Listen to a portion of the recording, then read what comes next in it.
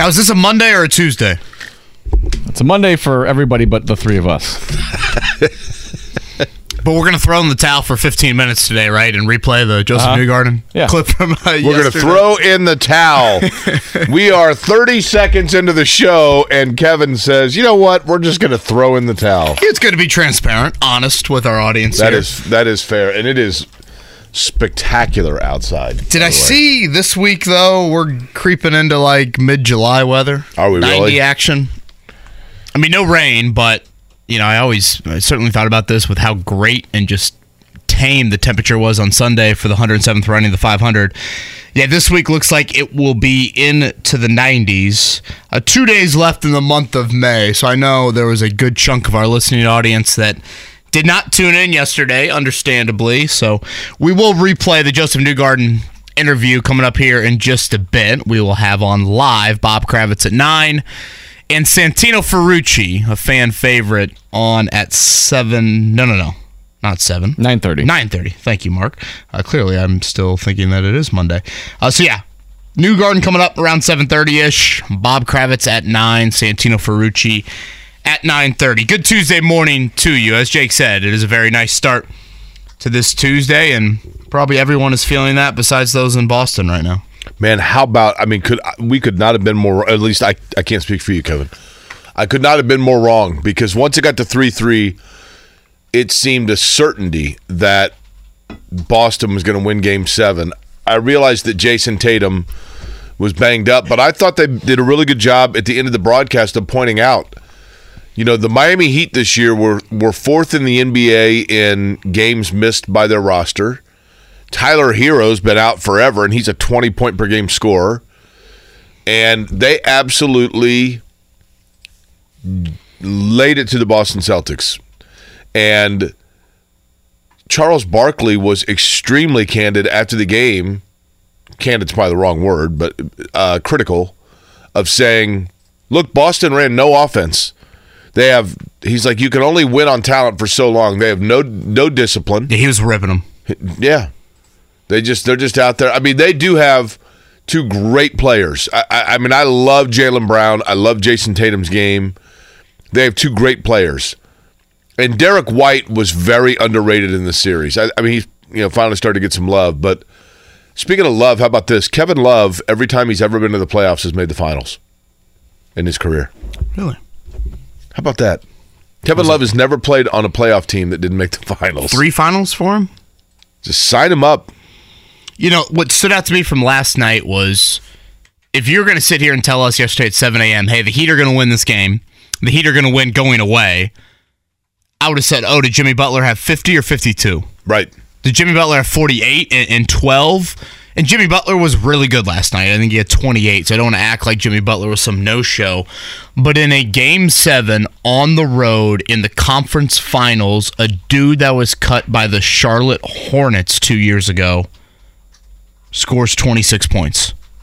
Yeah. I mean, these undrafted guys continue to, no matter the stage, no matter the magnitude, they rise to the occasion. I mean, Jake, to your point, it wasn't not that Kevin Love is, doing what he used to do in the NBA, but it wasn't Bam Adebayo. It wasn't even like a Kyle Lowry turning back the clock 6 years. It was Caleb Martin making big play after big play, being the sidekick to Jimmy Butler, and boy, they just punked Boston at home. You know what the Miami Heat are? And hear me out on this. The Miami Heat are the New England Patriots of the NBA. Now, they're more likable, I get it. But they have a system that takes players that probably wouldn't start elsewhere or be stars, but collectively, they all know their role. They play very well together, and they're led by a guy that seemingly is just as good as the superstars at his position, but he was drafted much later than they were, and is fueled by that. I mean, they now seemingly, it is like this is the most overused word in sports, and I'm embarrassed that I'm using it right now, but I can't think of another one to use, because in this case, it's applicable. You going culture? Yes. In this case, it's applicable. We hear about it way too much. Well, they have a culture. Every franchise, every single fan base on earth claims their program or their franchise has a culture. Well, they just have a culture I like. But Miami truly does. I mean, it does feel like in order to play there, you have to buy into a certain system. Like the Miami Heat are the AFC Richmond of the NBA, because it's just a group of guys that seemingly completely buy in together and get along with one another, and they might not be the most individually talented, but as a unit, they're really good. Yeah, locally, I think of it's not necessarily the case still today, and obviously Thad Matta hopes it gets back there. It's a little Butler way-ish. Right, which is ironic because they just knocked out Brad Stevens. Yeah, and I guess their best player's last name is Butler as well. We will have 3 Indiana Hoosiers in the NBA Finals with Cody Zeller, Victor Oladipo, of course, Victor not playing, and then Thomas Bryant for the Nuggets. The finals will get started on Thursday. Denver is the heavy favorite. Something's got to give on Thursday. Denver hasn't lost at home all playoff long, and Miami hasn't lost a game one all postseason long. It's just wild to think that you go back a month and a half, and with 3 minutes to go in the second play-in game, the Miami Heat were down 3 to the Chicago Bulls. Like, their season was 3 minutes away from being over. Over. Yeah. And now they've gone on one of the more remarkable runs, really, in NBA history, particularly in the modern era when you have these 7-game series and theoretically the best team is able to outlast it. But, Boston said to everybody last night, hey, remember, we were down 0-3 for a reason. And in case anyone forgot about that, just watch. This is one of the darkest days in Boston sports history. So how about them and the Bruins, right? Yeah. Boston, the only 2 teams to lose Game 7s. And cry me a river NBA. For the long-suffering Boston exactly. sports fans. Well, they haven't had a championship in 18 months or whatever it's been. Woe is me on that front. So good Tuesday morning to you. Kevin Bowen, Jake Query, and Mark Dykton here. Jake, I feel it. I'm sure you probably feel it even more. Granted, you're going to be on the road this weekend. But is the high starting to come down? Yeah, for sure. The post-500 crash of the energy and everything else. I mean, the weather helps, right? The fact it's yesterday and today, just beautiful. Kind of gives you a lift. But, the one thing that makes me sad. I love race day. I love everything about the race.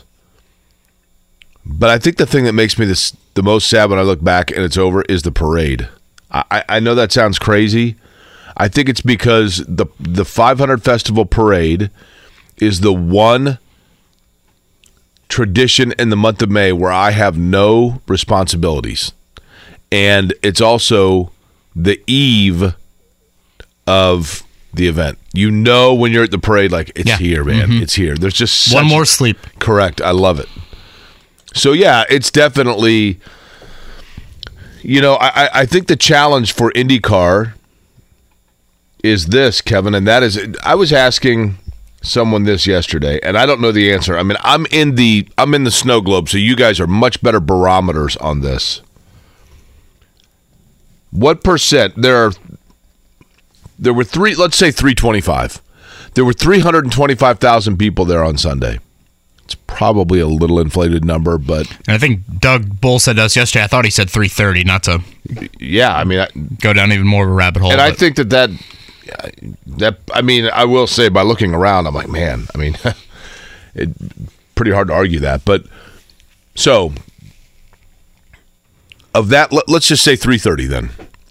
Of that 330,000 people, how many of them are aware of the fact that IndyCar has a race this weekend on the streets of Detroit?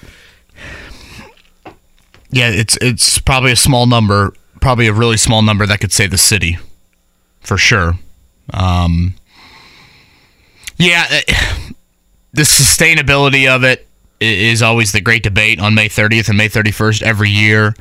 Part of me, Jake, was thinking a little bit more Indy 500 centric and less series centric. And watching the banquet last night, and even the amount of numbers that were shared from qualifying weekend had, 80,000? I believe the Carb Day number, I thought I saw 75,000 for that. obviously, race day, it's the second largest crowd in the last 25 years. Does this continue to go up? Like, what is this a post-pandemic high? Is this the numbers were always trending high even before Sunday's weather looked great. Right. So, like, why? I mean, is this really building momentum? Is this the new norm? Those are all questions that have kind of run through my head. I love it. I think it's awesome. Great for IMS. I love it for our city. Walking around on Sunday morning, you're like, oh my gosh, we're all in this together. And there's not a lot of events that we have where like everybody's in unison together on that. And I'm thinking to myself, what does that look like in 2026? Yeah. What does that look like in 2028? It's a good question. I'll tell you what I think they've done correctly. And hear me out on this because it's going to sound crazy. There are a lot of people, understandably so, that are cynical about the fact that, IMS, I used to go out there, but they turned it into Disney World. I mean, they got them viewing mounds with kids kicking soccer balls. That's ridiculous, man. That's where we used to funnel beers on top of pickup trucks. And I get it. I mean, there is no doubt about the fact that part of what made the 500 great was the debauchery of it. And part of what still makes it great is the debauchery of it. But what they really did do a good job of, I think, Kevin, was to say, if you want to come to the Indianapolis Motor Speedway to drink as much beer as possible and wear cutoff jeans and a tank top and let it all hang out and not be the office clerk accountant for the weekend. Yeah, take a nap in the trough. Correct. Then we have areas where you can do that. We have a snake pit just for you. Now, that's for younger people, admittedly. We have an area, like of turn 3 just for you. But if you want to come and bring your kids and not have them worry about necessarily being totally exposed to that, or you want to come and actually eat a tenderloin and watch racing and get a sweet or whatever, we have that for you as well. And I think for the last 20 years, 25 years, there was a concerted effort to make it a little bit more family friendly, which bucked against the traditional fan, and I totally get that. But it's been long enough now that they've made that concerted effort that now I think people have figured out that whichever way or reason that you want to go when you go out there, there is a place for you there. So I do think that it involves a more versatile mindset of the reason that people would go. Yeah. And a big kudos to Doug Bowles for that. Does that make sense what I'm saying? I mean, you guys are parents. I am not. Right. No, I think that's spot on. I've always felt this way about Doug Bowles. I feel like he has such a great reverence for the history of that place, and he can talk to the 45 straight year turn 3, family, or the, whatever. I've been going to every race since 62, and yet at the same time, he can sit in a meeting and say, how do we reach those teenagers? 100%. And that's a fine balance, and it's a difficult thing to achieve. And I think Doug Bowles and his team have done a wonderful job of that. Victory banquet last night, the purse was over $17 million. That's the biggest purse in the history of the 500. Jake, I think it's an annual question that we have in the morning after the victory banquet each year. And feel free to kind of add on to this. The payouts are due to the place you finish, how well you qualify, and then your ability, or I guess not your ability, but whether you're a full-time driver or not, correct? The last one being the biggest, yes. If you are a full-time team and driver within the IndyCar Series, they have what's called the Leader Circle payout. It's kind of convoluted. I don't totally understand it. But there are additional payments that go if you are a full-time, dedicated to the season team. There is a baseline payment that, if you make the race, you are guaranteed X amount. I didn't see actually the full payout. I know that Newgarden got $3.66 million and Ericsson got just over $1 million. Yeah, 17. I know, but I didn't see because usually last night I watched the banquet and I thought Alan Bestwick did a really good job. Calabro was out and Bestwick filled in. Thought he did a great job. Yeah, Georgia Henneberry, who has joined us on the radio network of late, did a really nice job with the red carpet stuff. And then Scott Swan and Anne-Marie, it goes without saying, they're fantastic. Lindsay Zarniak has become a staple. But I love watching the banquet. But they used to say with each driver what they were getting paid. Yeah. And they didn't do that last night. So I saw Ferrucci and Palou. So Ferrucci gets third, Jake. I think the number was 481,000 for him. And then Palou right behind him is 801,000. Okay. Now that's got to be based off pole position, correct? And I guess laps led. Does that play into it a little bit? Here are the things that go into it. There are all 200 laps have a sponsor. So somebody will say, like, I'm the lap 78 sponsor. So if Kevin and Query, we should sponsor a lap next year. Sponsor a lap? Yeah. So, like, what lap would we sponsor? Of the 200, Mark, what would you pick? Probably what year Mayo was built. Okay. Invented. I'll throw a number. Lap 69. Let's do that one. What? You said pick a lap. Kevin, I just got done talking about how you guys are parents. It's a family program. Okay. What's a number?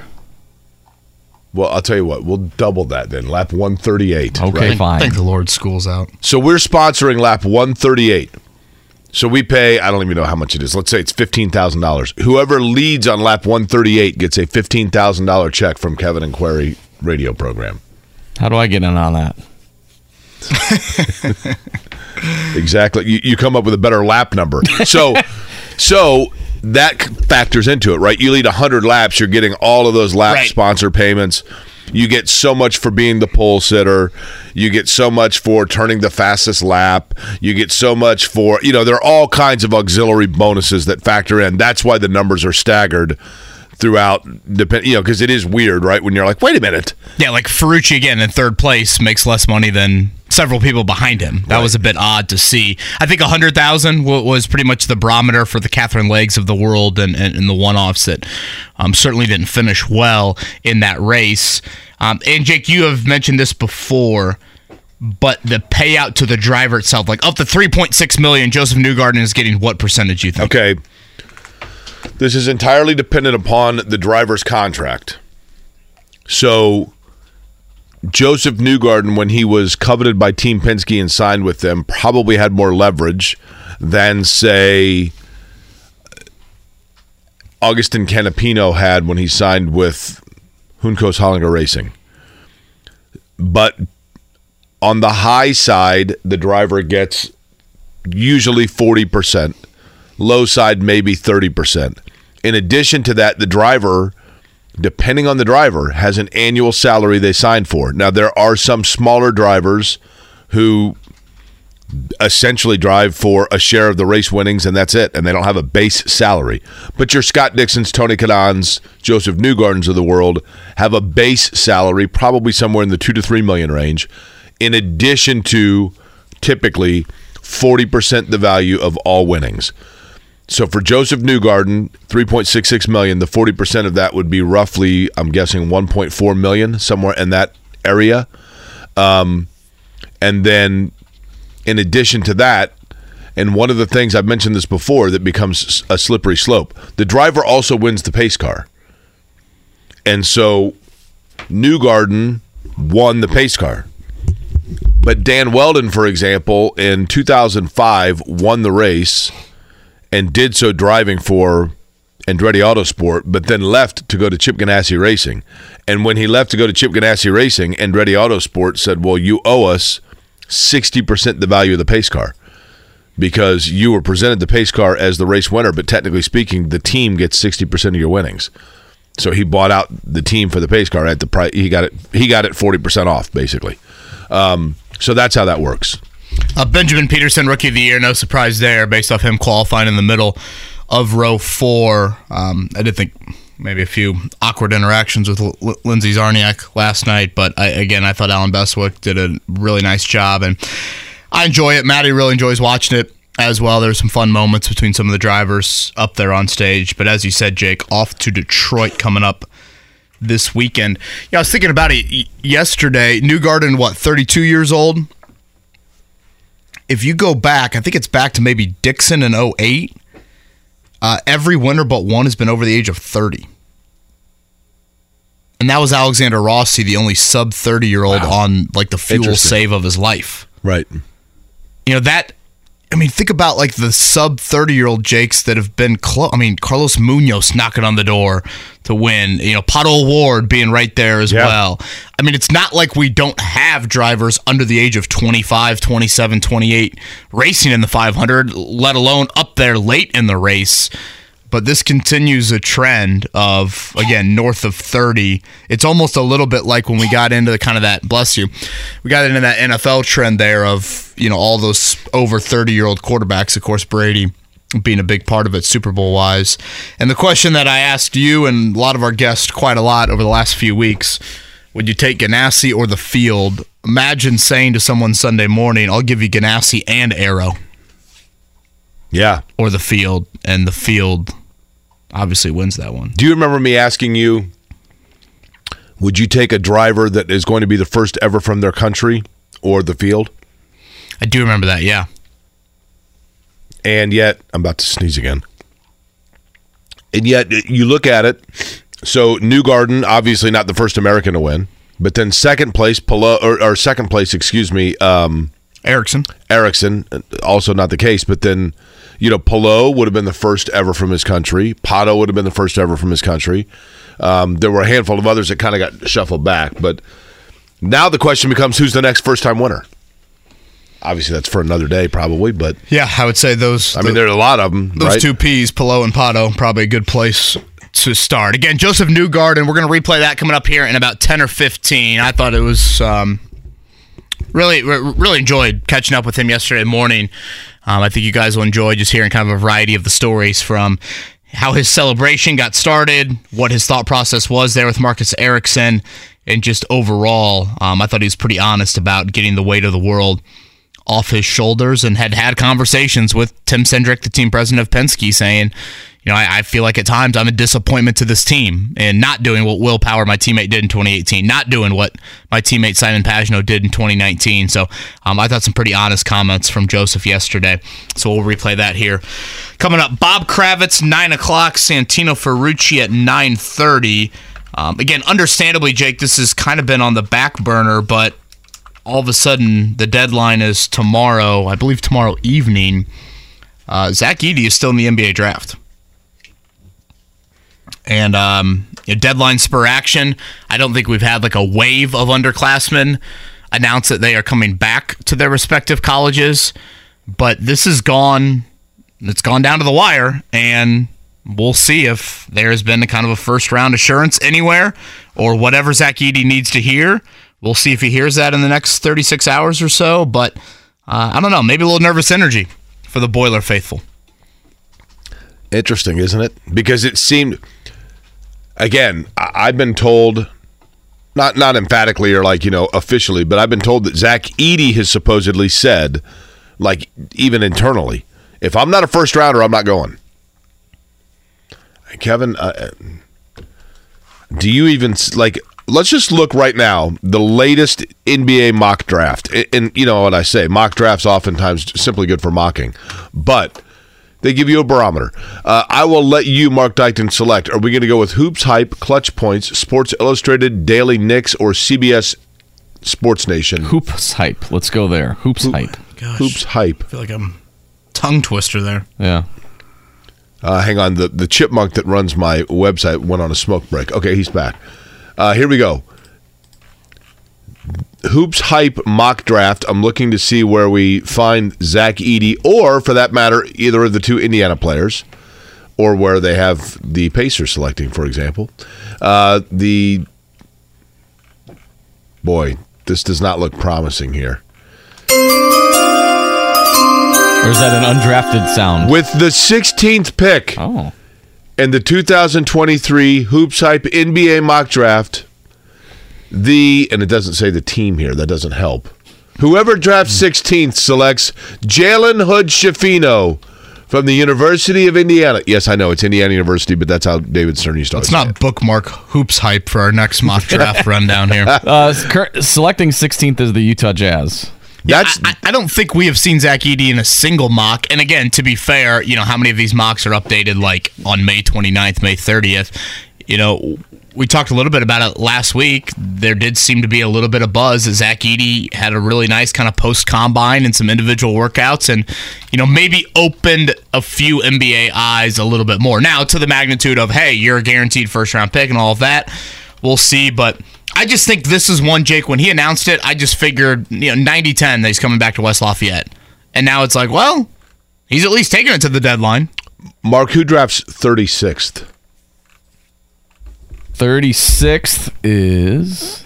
Well, this only goes to round 1. Let me find out. Full order. Hold on. 36th is the Orlando Magic. Go ahead and... As if they don't have enough big guys. With the 36th pick in the 2023 NBA Hoops Hype mock draft, the Orlando Magic select Trace Jackson Davis from the University of Indiana.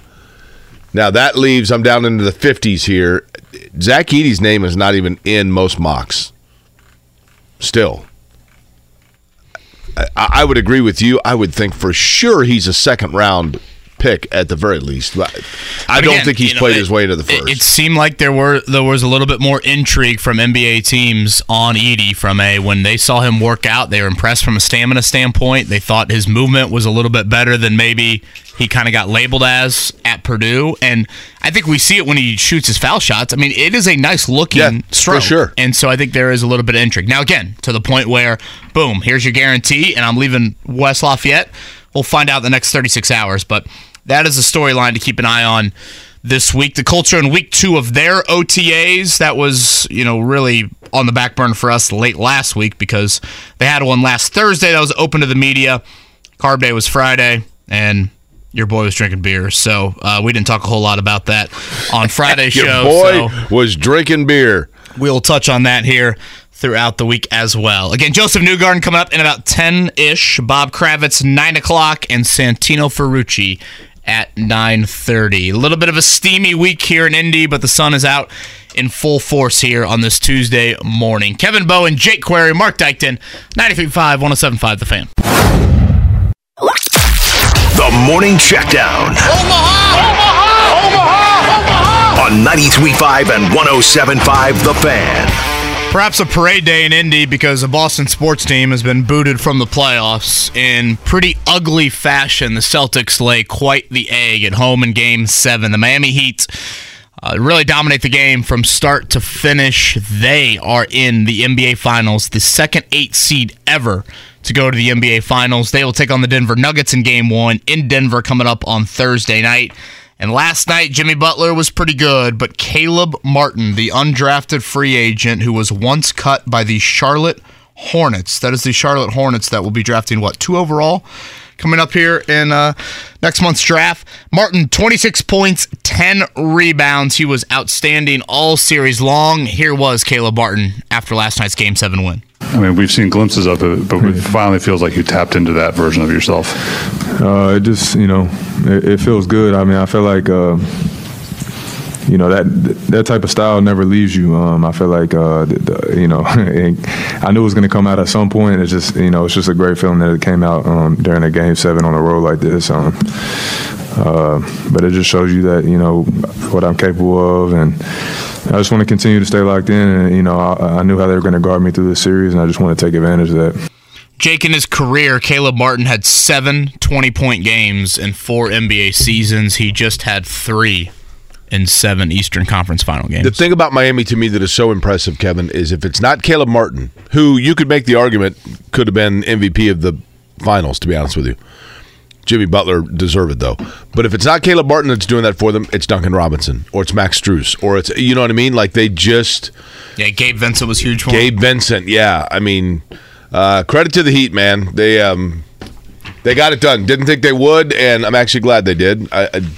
Charles Barkley said it best. Boston, loads of talent, not much discipline. Another example of taking the points. What's that? The road team taking the points. Vegas did not respect Miami all season, all series long. Nope. You made a lot of money if you took the Heat all the time. National Hockey League last night. It was a Game 6 and a chance for the Las Vegas Golden Knights to eliminate the Dallas Stars. Either one of you guys want to guess who won? The Golden Knights. Sin 6-0. City, baby. Now, how did you know that, Mark? Because I watched the game. Did you really? Yeah. That's Did her you watch second for final. all I didn't watch all of it. I watched some of it.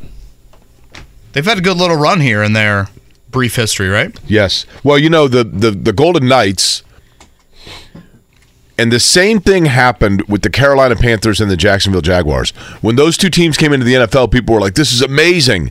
Look how well they assembled their teams. They're great. The Golden Knights, the same thing happened in the NHL. It was set up for them. I'm not going to say to do this. I mean, I'm not trying to sell them short.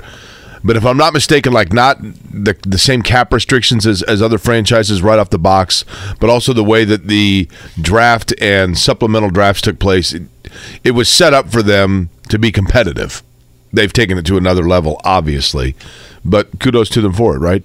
That series will begin, is that a Friday or a... Usually they just do kind of one day. Saturday.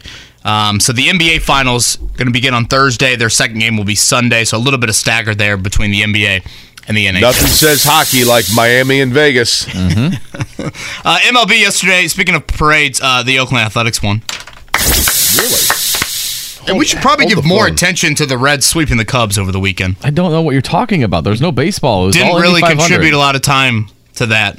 Well, how about this? The Cubs got swept by the Reds, and then they shut out the best team in baseball, the Tampa Bay Rays, 1-0 yesterday. How about the Royals beating the Cardinals 7-0? That's like win 15 for the Royals, right? And I do think around the state, a little bit of a rundown. Yesterday, you had the NCAA tournament announced for the Division I. You have Indiana State hosting a regional. That will be, you imagine if you're teams and you're thinking, all right, here we go, regional site. Terre Haute. What's wrong with that? Wright State, North Carolina, and Iowa will be in the Indiana State Regional, so shout out to the Sycamores there. Indiana and Ball State head down to Lexington to face off in the Kentucky Regional there. And I saw UIndy made the Division II tournament. So I do feel like baseball, collegiate baseball in the state is a bit underrated. You had Notre Dame make the College World Series last year. And Indiana State's been a good program. I mean, they've been a real good program.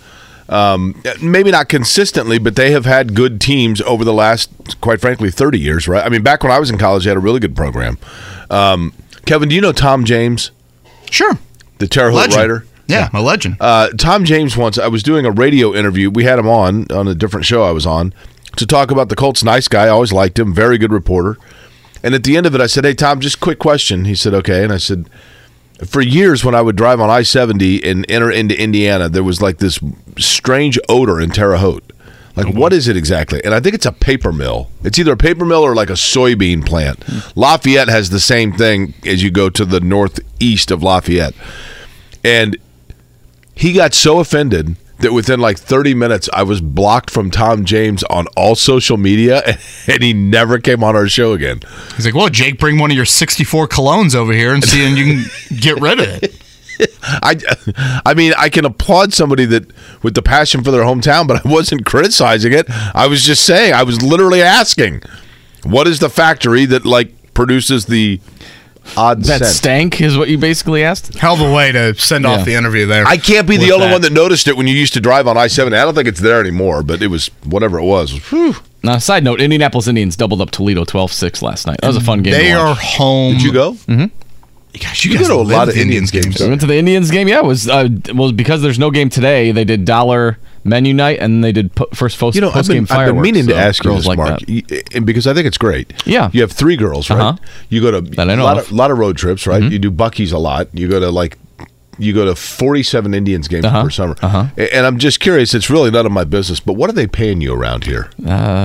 Well, let's just say if they offered a $15,000 lap sponsorship, I would try to get in an Indy car. The Indians home, I believe, next week as well. So a long homestand coming up here at Victory Field if you want to go check out the Indians. $500,000 Mark, that's your new nickname. Hell yeah. Josef Newgarden, that interview that we had with him yesterday, we'll replay that on the other side. Kevin and Query here on a beautiful Tuesday. Last night, Josef Newgarden took home $3.66 million for winning the 107th running of the Indianapolis 500-mile race. Newgarden's cut of that, probably around 40%. That's estimated. The rest goes to the team. In December of 2021, Josef Newgarden visited the Estes Dairy Farm, and he's a huge milk advocate and does a lot of work with the American Dairy Association of Indiana. So Newgarden paid a visit to the Estes Farm when Carrie Estes was named as the rookie milk presenter. You may remember that that's a 2-year program where a dairy farmer is selected to be the rookie. Then the next year they are the veteran that hands the bottle of milk. And on Sunday in Victory Lane, it was Kerry Estes who handed the bottle of milk to the winner of the Indianapolis 500-mile race, Josef Newgarden. And that was the first thing I asked Josef Newgarden about when we talked to him yesterday after his win in the Indy 500. How cool is that? I saw Kerry there, and I've been to his farm. I met his family, and I know exactly where that milk came from. So it was very cool. It was a big deal to be a part of it. And this year more than ever, I've just felt the appreciation to be in this race and to have an opportunity to go for it. And it was just amazing, the whole thing. It really come full circle from my side. Coming up here when I was younger with my dad to race go-karts and trying to get into the sport, and to be here today with everybody. Yesterday, I should say, with everybody it was really thrilling. When you, Josef, it's interesting because, and I had mentioned this earlier on the show, I feel like I've known you since you were a kid, even though you were a young man, right? But but from a racing standpoint, your evolution and your maturation as a driver.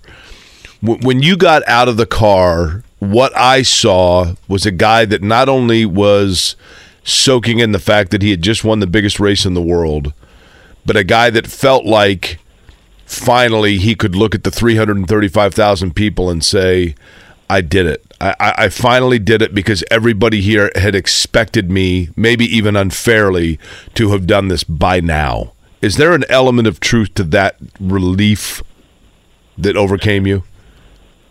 I think for sure, to a degree that's accurate. The Indy 500, I think, stands alone as the hardest race in the world to win. I definitely believe that. And it is an amazing event. There's nothing like it. There's nothing that rivals it. It's the single. It's the greatest spectacle in racing for a reason. The name is so fitting, and there's so much pressure to it. And I don't subscribe to the 500 being a necessity to make a career. I think most people do, though. I think that's that is the pressure you feel when you're here. That is the requirement. To have a complete career. And, I think about all the people that probably either should have or could have won the race. And, it's just not easy. This place doesn't give anything to anybody. It doesn't owe anybody anything. They don't just get handed out. You got to go earn it. And, sometimes it can be the cruelest place in the world, but it's an incredible honor to be able to win the race and to secure victory here. And, for me, it has definitely lifted a weight.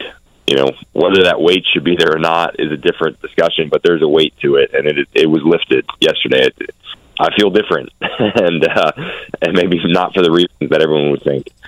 Josef, congratulations. It was an unbelievable finish, of course. I thought the celebration was maybe more incredible than what you did on the final lap. How spontaneous was the celebration? Did you know there was a gap in the fence there that all of a sudden you got to people that have been slamming beers all day? I've been wanting to do that for years. I've not told. There's about one person in the world that knew that I wanted to do that. I've been wanting to ever since I was a rookie here in 2012. I thought it would just be incredible to go into the energy of this crowd. There's nothing like the Indy 500 crowd. It's a magical place, as we all know, and it's really it's something to behold in person. And I said if I'm lucky enough to win this race, that's what I'm doing. I want to go into the crowd. I knew exactly where that location was. I've been scouting that for years, and I couldn't wait to get down there. Everyone went quiet on the radio, which was funny. I was on the cool down lap, and I was freaking out, and I was trying to message the team and tell them where I was going, and I had no response. Everyone was gone. So, obviously I thought that was probably a good thing, but it was funny that no one was responding to me after the race. Could you walk us through your emotions sitting there on pit lane before, I guess, the final red flag and the line that you ended up taking on lap 200? How did that play out from your vantage point and passing Marcus there on the backstretch? Yeah, really, this race could have unfolded probably 10 different ways. I'm sure more. You just don't know what's going to happen. I mean, we didn't predict 3 red flags. We didn't even predict the first red flag. If we would have gone green to the finish before that before the first red flag, then we were sitting in a good spot. The second red flag was a bit awkward, and then the last one, as you said, it was a single lap, and I knew that this was what it was all going to be right here, and we had to put it on the line. And we were in a good spot. We really were. We were where we needed to be. First or second is where you wanted to be positioned there at the end. With 10 to go, maybe you could have still been third, but when it really got down to it, you needed to be first or second. And I didn't have anything planned. I just knew I needed to get to the lead as quickly as I could, and I didn't get him on the front straight. He actually got a really good jump, and I think that worked to my advantage. And obviously, you saw the snaking that's been happening here. I guess people are calling it the dragon, but the weave that has to happen to try and break the draft is just really necessary because it's so much easier to tow up to a car than when it's been in years past. And so Marcus was trying to break the tow, and we had an amazing runoff too. And I thought we'd probably be pretty good to the line, but he had a great run back at me coming off turn 4. So I just had to be as aggressive as possible. I wasn't going to give this one up. I mean, we were in position for it, and so I was going to be as aggressive as I could off of 4, and that's what you saw me do. Joseph, I'm sure you know, Josef Newgarden is our guest, the winner of the 107th Indy 500 on the Payless Liquors Hotline. Obviously, there has been critique, certainly from Marcus Ericsson, understandably, about the decision to red flag it at the end. It worked out for you. I thought personally the racing gods kind of balanced out because I thought when Pato hit the wall, my first thought was Newgarden just won the race because it's going to go to caution here for the last 5 laps or whatever it was. And they red flagged that.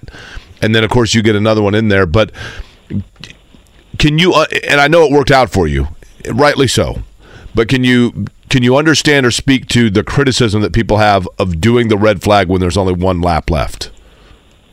Yeah, look, I'm just going to tell you, I think they did the right thing to throw another red. Where does it stop? That would be my question. To your point, Jake, why did we even, then you'd go back and say, why did we even throw the first one? And I get the effort these days to give us a good show to the finish. I think actually the second red flag, if we didn't get that one, that would have been the most shame to finish under. It was such an awkward restart. We didn't even get a restart, and then it went red. And if the race ended on that one, I think that would have been more silly. So I thought it was great that they had a final lap shootout. I've got no problem with it. Obviously, it worked out great for us, so we're all happy. Everybody else is leaving with a broken heart, except for one team. But that's Indianapolis, and I've lived that life 11 years before this, but I have no problem with it. If anything, I think about the numerous races. There's way more than a handful amount of races where things, I said, I wish that was different, or I felt like we didn't get luck or whatever you want to call it. And I don't think we got lucky yesterday by any means, but you know what? We didn't get any bad luck. We had no bad luck yesterday, and that was big for us to secure the win, was to not have anything go against us. So I was really thankful they did what they did. I'm glad the crowd got a great final lap. We raced to the line, and not that there's anything wrong with winning under yellow. I've won races under yellow, and I'd be happy to win here in that situation if that's what it would be. But it's definitely a little more special to win under green. Joseph, I'd said this earlier, and it's probably overly Freudian of me, but I'm curious your thought on this, or if you've stopped to think of in this term. When you were a young guy in the series, a rookie, I remember when you started in the front row in Long Beach, and they had you doing videos, going around interviewing people, and you literally, Josef Newgarden was the guy that IndyCar knew, IndyCar radio knew, television knew, that if you needed a soundbite, if you needed a quip, if you needed any accommodation, Josef Newgarden was the guy that was going to do it. You were always accommodating. You were always gregarious. You told me that you were an introvert, which I found fascinating. But I think that you were always, and I always respected this, but I think it was really important to you to deliver to as many people as you could and do what was asked of you. And then I think your career really came to form when you finally decided that you had to focus actually on what Josef Newgarden needed as opposed to what everyone else did, which was perfectly within your right. And I think that that's when everything came together for you, and you finally got your white whale at Indy. Am I overthinking it, or do you think there's some truth to that? No, it's probably, it's very nice of you, Jake. You've been so kind to me, as many have in our sport. But that's probably true to some degree. I tried to go over the top more often than not to do everything possible. I felt the pressure early in my career. I mean, I don't know how you can't. I was not here on some check. It was. I got an opportunity to, drive Indy cars when I was 20 years old, and you either keep getting that opportunity and you stick around, or you don't, and you get fired, and that's the end of the career. So I just wanted to do everything I could to stay here and to keep getting an opportunity. And there's a point where that shifts, and you build some confidence, and I think you build some credit up, and people want to give you that chance more and more. But it's hard. I am an introvert, and to try and please everybody is very difficult. And even in our sport, it's difficult in any sport, and I think any facet of life, but it's very difficult in motorsports with all the demands and, the fans, the partners, everything that we have. And I tried to do that, but there was a shift where I just had to pull back from it. And I'm like, you know what? I'm not gonna please everybody, and not everybody's gonna like me, and that's okay. You just gotta kind of focus on the career side of it, and what I really want to achieve, because it is so important to me. I love racing more than anything. I'm very, very competitive, so there was a shift, but I still try and do as much as I can. It's just it got to a point where you're just not going to please everybody. Joseph, last one from me. How was the party last night? It was good. It was great to be with the team. Tim Cindric, our president, definitely sorted out a great time, which was awesome. He's a Hoosier. He knows all about this race. He's been growing up here as a kid, and so it was cool to win one with him. I just was like, it starts to wane a little bit after being here for, I guess, I don't even know what this is. It's either my 7th or 8th year at Penske, and it's not. I started looking at my bosses with, feeling like I was a disappointment that we hadn't won it together, and so, for Tim to, be there last night and the whole team, it was really special. It was just special to be a part of it, and it's not easy, as you guys know, and it was fun. It was just fun to have that moment with everybody that really made it happen. It is a team sport, no doubt. I mean, look, it's not just about driving the car well. Everything's got to go perfectly. You got to have just a rock star crew around you, and they're the ones that get it here to race day, and they're the ones that really pushed over the line. So it was just it was special to have that camaraderie last night. It's like a feeling in a club that we were all in together, that you don't realize until you actually do it. All told, in the record books, Joseph, it will go down as a win that took 2 hours, 58 minutes, and 21 seconds. That is more or less than the amount of sleep you got. That's a close over-under. I think it's slightly more, unfortunately. Not good. Well, I'll tell you what, it was well-deserved. It was well-deserved, and milk does a body good when you got to replenish sometime tomorrow, but congratulations. I speak, Joseph, for a lot of people that have seen it from the beginning of your career, just to see the overall joy and the relief, if you will, for you. It was well-deserved, and it's not my job to root for people, but I was happy for you because I know what it meant. So congratulations, and enjoy all that comes with it. Well, thank you, guys. Thanks for all the amazing coverage as well. Just an awesome month. So looking forward to the next one. I believe last night, the victory banquet, Alexander Rossi said a lot of Fireball was consumed at said party on Sunday night. I thought Josef Newgarden sounded pretty good with us, though, Jake, He did. Early. I actually talked yesterday. David Hovis, who's a great dude and does PR for Newgarden, told me, and I was flattered by this. Hovis didn't realize it was us, but when I was talking to David, he goes, yeah, his day started with the obligations at 8:15 this morning. And I said, well, that was probably our radio interview. Mm-hmm. And I said, he was really good. And Hovis said, well, that's probably why, because you guys got him first, right? And then just naturally, I mean, nothing against Newgarden. As you go on, it's the same thing over and over and over. So that probably was part of it. He got to start his day with us, Kevin. How about that? Downhill from here, Who Joseph. wouldn't love that, right? Just won the 500. Go on with these two knuckleheads. That's right. Exactly. If you missed yesterday's show, the Newgarden interview, Tim Cindric, president of Team Penske, and Doug Bowles all on yesterday. Bob Kravitz at 9, Santino Ferrucci at 9:30 today. 8 o'clock hour coming up next here. Kevin and Corey. All right, 8 o'clock hour here.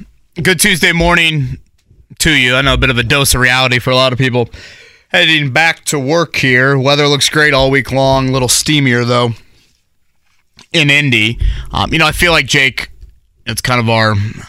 I don't want to act like we're some Mayan Heidi. This is our duty, but I do feel like with the amount of 500 attention we give here over the last couple of weeks, in particular our show, and a large portion thanks to you, it's good to kind of put a bow on things here in the, a couple of shows right after the race occurs. And I know our audience just wasn't as typical as it normally is with Memorial Day from yesterday. So a popular topic that we discussed yesterday on the show was how the race ended and the red flag situation, the multiple red flags, but in particular the final one that led to a one-lap green-white a flag, and obviously Josef Newgarden passes Marcus Ericsson on the outside down the backstretch, and he's the winner and held off Ericsson the rest of the way.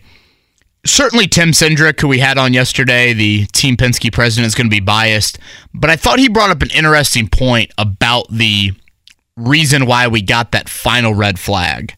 And for those that don't recall, it was right off of a restart, a very chaotic restart, in Marcus Ericsson passing Josef Newgarden behind him, basically right at the time the leaders were crossing the yard of bricks for the restart. You had the crash that involved, I think it was Benjamin Peterson.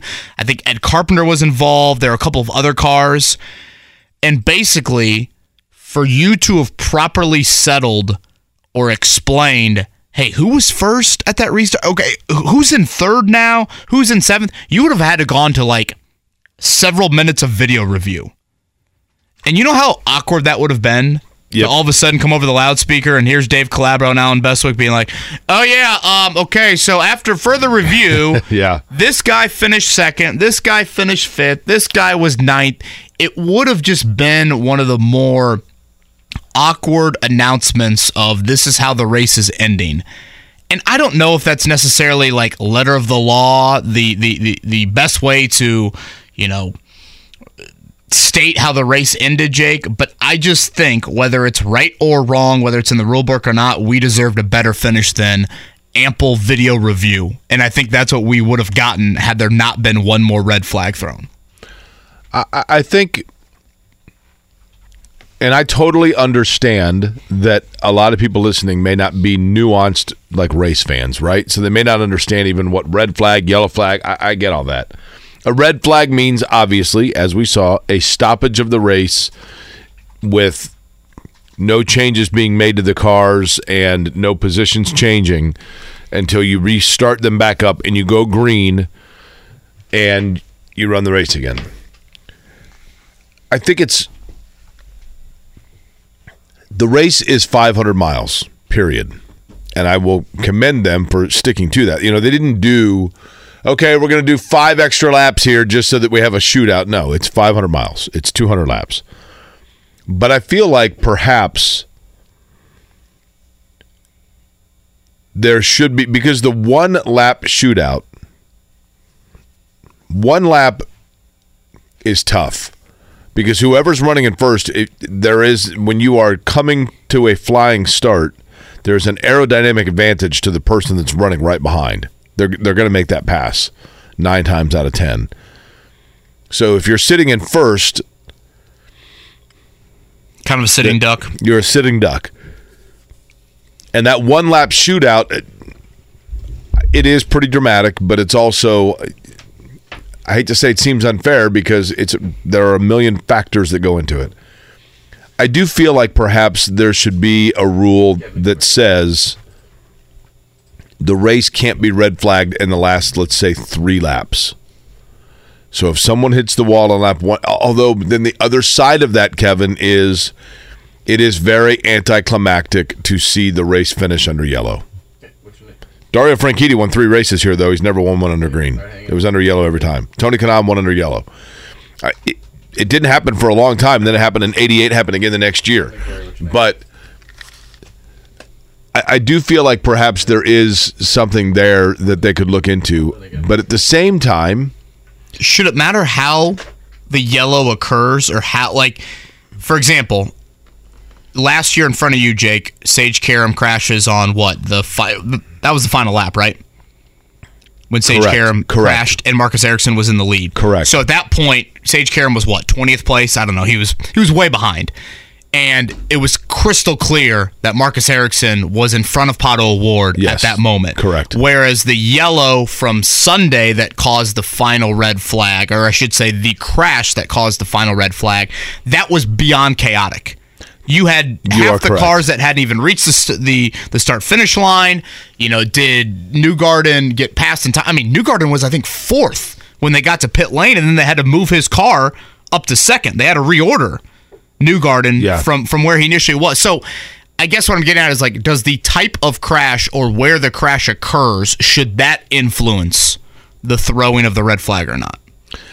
The thing about the red flag, Kevin, that, and it's a great point you make rhetorically. The other thing that's a challenge with the red flag is it's kind of tough now to put that toothpaste back in the tube, right? Yeah, it's a great point. I mean, the red flag was something that we never saw really. I mean, it happened, like especially in rain situations, but it was very rare that we saw the red flag. Now you've seen it twice in 3 years, something like that. Or was it last year? I can't remember. Yeah, last year. Yeah, you had the red flag with 3, right? Okay, that's 3 laps. Yeah. So for a series that, and I don't mean the series itself, but a fan base of the series that has always kind of mocked NASCAR for the quote-unquote contrived finishes, they become pretty reliant on that red flag. And I get it. It's to finish under green. I totally understand that. You know, I have always wondered, to go back, when Dan Weldon won his 2nd race in 2011, J.R. Hildebrand was leading when Hildebrand hit the wall. But Hildebrand hit the wall and continued driving.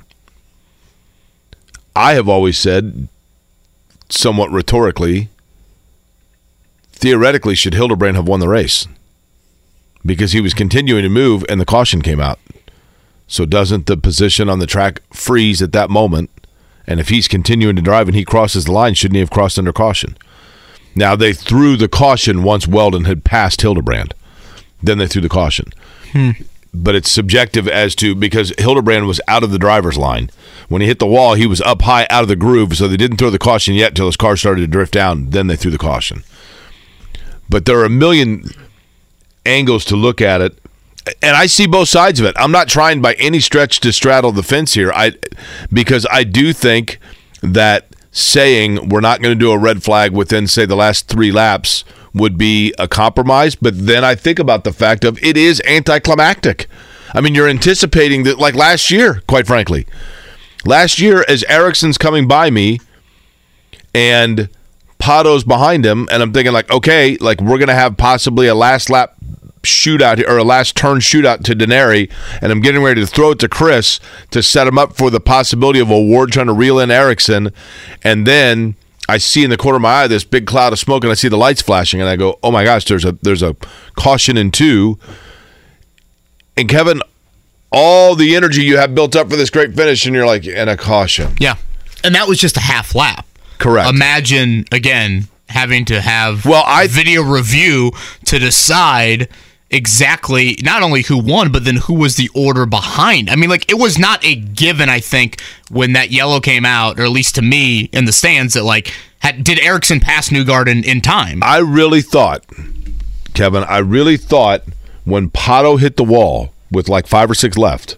You're talking about in front of you this year. Correct. I thought at that point it was over. Because I thought, well, He's hit the safer barrier. Pagano and Canapino got collected behind him. 3 cars total, yeah. Like, it's going to take 6 laps to clean this up, and Newgarden has won the race. And they red flagged it. And that's cool. And then that melee happens, and they red flag it again. You know what I mean? And then there were a lot of factors that went into it there towards the end. And so in the end, the guy that I thought would have won it in the old system ended up winning it anyway. But it made for a dramatic finish. There's no doubt about it. Yeah, I mean, it added to Newgarden's celebration too, because if he won under caution and he still won the crowd would have been like, yeah.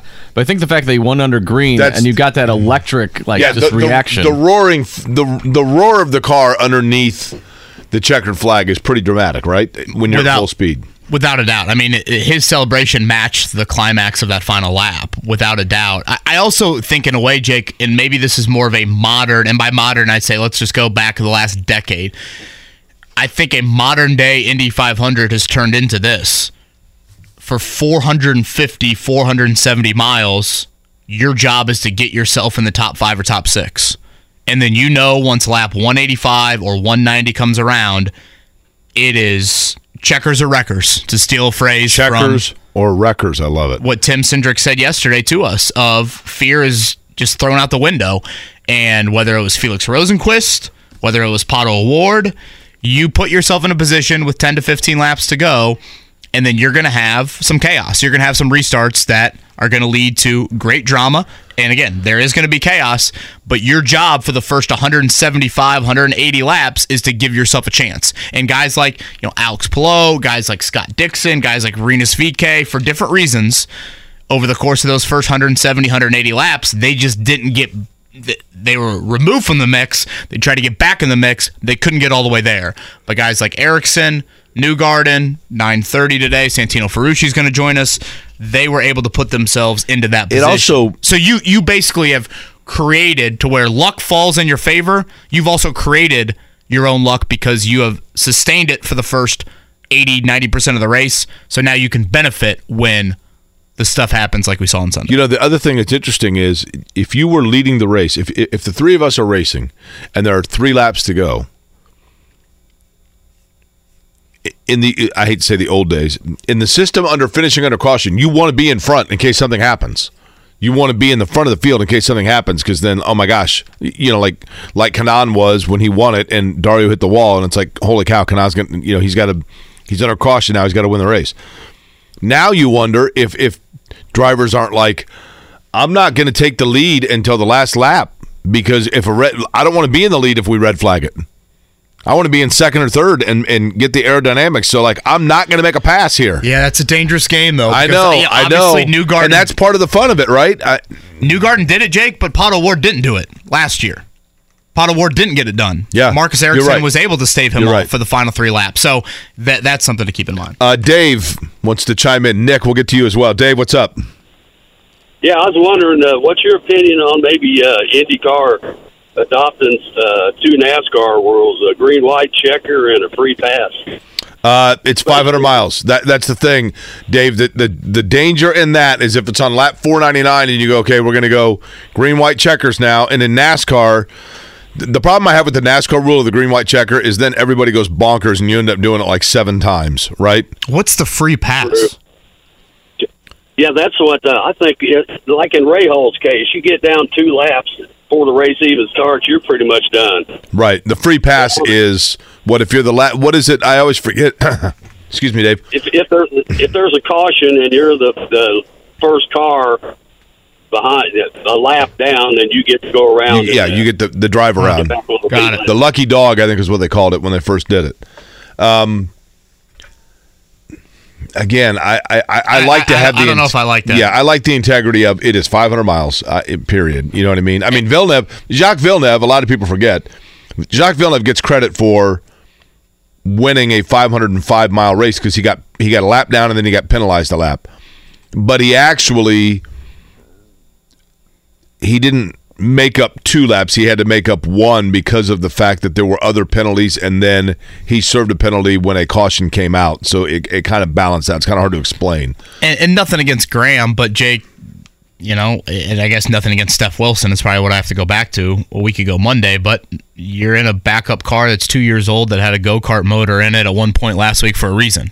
Like, there's going to be some uncertainty, right? With that, and I think that's, to your point, that's part of the integrity of the 500. Nick, what's happening, Hey, Nick? good Happy morning. Tuesday. Happy Tuesday. Good morning. How are you? I am wonderful. I had a great weekend. Did you go to the race? Did go to the race, yes. Now, it says here you won your driver's pool. Our driver. Oh, yeah, Nick. You are our winner, right? I had Joseph. So here is my question for you, Nick, and we're going to get your information from Mark offline. Jay's okay? Lobster for a year, Nick, with both gift Here is cards. my question, Nick. We don't even know your last name, at least publicly. So no shame here in your answer, but we're going to give you a scruples test, and there is no wrong answer here, Nick. There is no wrong answer. Okay. All right. There were 3 ways that you could win the Kevin and Query Educate and Entertain Drivers Pool of 2023. The first, of course, would be that you draw the winner. Nick, you drew exactly that. The second would be that you drew the first out. That was Catherine Legg. You did not have Catherine Legg. You had Josef Newgarden. The third way to win would be to select the driver or get the driver that moved the greatest number of positions throughout the course of the race. That also was Josef Newgarden. So the question that we have here, Nick, in this fairly unprecedented moment in the Kevin and Query Educate and Entertain Driver Pool of 2023 is, does that mean that you, Nick, should win 2 gift cards? Does that mean that you won 2 positions, and so therefore they just morph into 1 gift card? Or does it mean that we ask Nick how philanthropic and scrupulous he is you're by, really putting him on the by spot allowing the runner-up to now get a card as well at the cost of you? If I get a invite to the PBR party, you can pass it along to the runner-up. Nick, I don't know if you noticed this or not. The PBR party appears to be under a yellow flag. We're not sure whether or not it's red. I was going to say, Jake, yellow? We're waiting. We're begging for it to Yellow go green. sounds generous. We have been begging for the PBR party to go green for a while, Nick. But rest assured, here's the thing. You will absolutely be welcomed to the PBR party. VIP. You will even be introduced and celebrated at the PBR party. We will not pour PBR over your head, though. Okay. Do we lift him up in a chair and like? Nick, why did you pick number 33? That was the Newgarden number in our pool. I had to quickly write down however many numbers were left, and I kind of just said, I was just like 33. If 33 is there, it's last. I'm a Graham fan as well, so kind of was pulling for him to have a good day, and just went for it. I love it, Nick. Mark will take your info offline. Congrats, man. So did Nick decide that? Are you pawning the second gift card off, Nick, or are you taking both? You are more than welcome to do either. No. Well, you can give it to the runner-up, and I'll take the first place. All right, there we go. We like Nick's integrity there. I do think you kind of backed him into a corner there where he really had no choice, or else we don't know Nick's last name. That could be Nick Smith. That could be Nick Harmon. Now, I know a lot of Nicks. Are you going runner-up, or are you going the second place of the biggest mover? Because Newgarden captured both. Newgarden was the winner, and he also was the biggest mover. So should the gift card now go to the second place Marcus Ericsson or Callum Ilott, who is the second biggest mover? We should allow Nick to make that determination. Do you follow what I'm saying there? Yeah. Put Nick back on the air, Mark. Nick's getting Nick's information. Nick's social security number, too. We're going to let Nick decide this incredibly important detail that Kevin has come up with. Mark, put him back on the air. Hold on a second. Nick, are you there? Hey, Nick, you didn't realize that by winning, you now have become the judge and jury of this game. Nick's like, I got an 8:30 meeting to get to. You guys just let me go here. Nick, do you believe that the card that you have so graciously and generously allowed to be surrendered, should that go to the runner-up, or should it go to the person who has the driver that had the second highest move of the race? I guess I'd go runner-up. Okay. Interesting. All right. Thank you, Nick. Appreciate that. That's a big clarification from Nick. Okay, so we have Casey that has Catherine Legg. So Casey needs to contact Mark here to get his gift card. And the final gift card, thanks to Nick deviating a little bit there, it will not go to the Callum Ilott driver. It will go to Eric, who had Marcus Ericsson. Well, that's only fitting. Can you imagine if his dad's name was Eric too? Look at that. He'd Eric be Eric's son. How about that? Eric, shout out. Casey, shout out. You guys give Mark a call, and we'll hand those out. All right, Bob Kravitz coming up at 9. Santino Ferrucci at 9:30. Let's hit a morning check down and begin with quite the Game 7 last night for different reasons. The Morning Checkdown. On 93.5 and 107.5 The Fan. Bottom line is, when it comes to a Game 7, listen to Jimmy Butler and not Jake Query, because Jimmy Butler had said, you know what, I think we're going to win. We can win. We're going to get it done, and that's exactly what happened. Jimmy Butler with 28. Caleb Martin had 26 and 10 boards, and Bam Adebayo added 12 and 10 as the Miami Heat really kind of controlled the entire game, Kevin. They got out to a lead, and they did what Miami does. Yeah, ugly first quarter, which is what Miami wants. Yep, and Boston, as Charles Barkley said, had no offense. Jason Tatum did get a little banged up, but you know what? Miami's been banged up all year long. That's why they were an 8 seed. That's why, Tyler Hero's not playing. The Miami Heat have advanced to the NBA Finals, winning Game 7, 103-84. Jaylen Brown with 8 turnovers last night. Tatum, 5 of 13 from the field. Caleb Martin, once cut by the Charlotte Hornets, as Jake said, 26 and 10 for him last night. When you watch that first quarter and you watch the game, I just found myself saying, oh yeah, this is why the Celtics were down 3-0. This is why the Celtics were almost knocked out in the previous series and had to pull kind of a rabbit out of Game 6 and Game 7 there. 103-84, Game 1 of the NBA Finals coming up on Thursday. Denver is a big favorite in that one. I just sit here and think to myself, should we bet against the Heat? You ain't lying, man. But then I'm like, wait, is Cody Zeller getting minutes against Nikola Jokic? I don't feel like that's a good thing. I mean, if you're a Heat fan. I feel like this could be a short finals, and I like the Miami Heat, but I feel like... Do we still do 2-3-2? Do we do 2-1-1 or 2-2-1-1? They've changed it so many times. I think it's 2-2-1-1-1, isn't it? Starts in Denver. I'll go Nuggets and 6. The series doesn't start till the road team wins. Plus 430 if you think it's going to be a sweep. Just saying. 2-2-1-1-1. That is the format for this year. Again, Thursday night, things open up. That is an 8:30 tip coming up here for Game 1 of the Finals. Last night, the Coca-Cola 600, which was rained out on Sunday, was run in Charlotte. The winner, Ryan Blaney, which means that Roger Penske has swept the Indianapolis 500 and the Coca-Cola 600. William Byron, Martin Truex Jr. rounding out the top three. The top three, Bubba Wallace and Tyler Reddick, 4th and 5th. Mark Dykton, give me a number 1 through 37. 18. Number 18, you have won a lifetime supply. Congratulations of Harrison Burton's Dex Imaging. Okay. I don't know what that is, but okay. That's going to help you out, Mark. Kevin, give me a number 1 through 37. Let's Kevin. go 7. Number 7 for Kevin Bowen. Congratulations with Ricky Stenhouse. You have won. Oh, you get 2 here. The Kroger Coca-Cola Chevrolet. Do you want a lifetime supply of Kroger or Coca-Cola? Oh, hell yeah, Kroger. Yeah, Kroger. And then you have just a buy life the supply of Coca-Cola Kroger, then I'm the good best as a Coke. of everything. Let's go Krogering. Okay, give me a number. Kroger run after the show today. I'm trying to get a job there now. Now that the race is over and school's done. I thought you were doing this last year. The Plainfield one, did that not work out? No, school got in the way. And being a graduate of the class of 2023, you can get number 23. Okay, thank you. Number 23 here. Daniel Suarez. Oh, how about this jockey? Well, you guys want any boxers? Nope. I'll hook you up. That is an image I don't want. You want T-shirts? Quickly moving on from that. Let's get out of this. It's not for the loop. It's jockey. No, come on. The Indianapolis Indians won last night. I'm a boxer Mark was brief there. guy, Mark, if you really want to know. I don't want to know that. I didn't care to know that. I didn't need to know that. I'm keeping it brief in my explanation. Indians are at home now for the next 2 weeks, so plenty of chances to go out to Victory Field and catch them. You'll probably see Mark there as well. And Mark, how about Marcus Stroman? You guys want one of these kids? A one-hitter yesterday. Got 4 hits in the whole game. Yeah, he didn't give up. How quick was that game? It was pretty quick. I think he was 7 innings through, and he had like 68 pitches. Did you get a beer bat? Oh no, I should have. I wanted to. 9 innings, 8 Ks for Stroman. You didn't have time. All of an effort. Well, I had to drive. I didn't realize this. Jockey makes a form-fit lightweight thong for men. I think I saw a few of those in the infield on Sunday. There's a one-piece. I can get you one, Mark. A blue breathable low-waist G-string. Hey, Ashley, Jake gifted me Jockey. I'm just telling you. I got a lifetime supply. You know, when you go to the Motor Speedway for the Indianapolis 500, you see some outfits where it's like, do people look in the mirror in the mornings? Oh, that was the first thing I saw.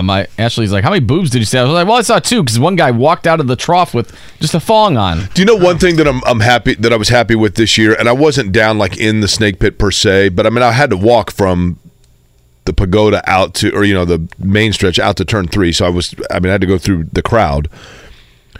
It seems like the phase is over with of, and I'm not trying to be old guy yelling at clouds here, but somehow or another, we went through this like 5-year phase where the Indianapolis 500, like there was like a mockery of patriotism was like the in vogue thing. Like, I'm going to wear as much like America stuff as possible, and everything's red, white, and blue, and like make fun, like with big cowboy hats that say USA on it. And it was like, it literally was kind of a mockery of patriotism. I don't know how to word it. Do you guys know does that make sense what I'm saying? Yeah, I mean. And it seems like that phase has kind of gone away.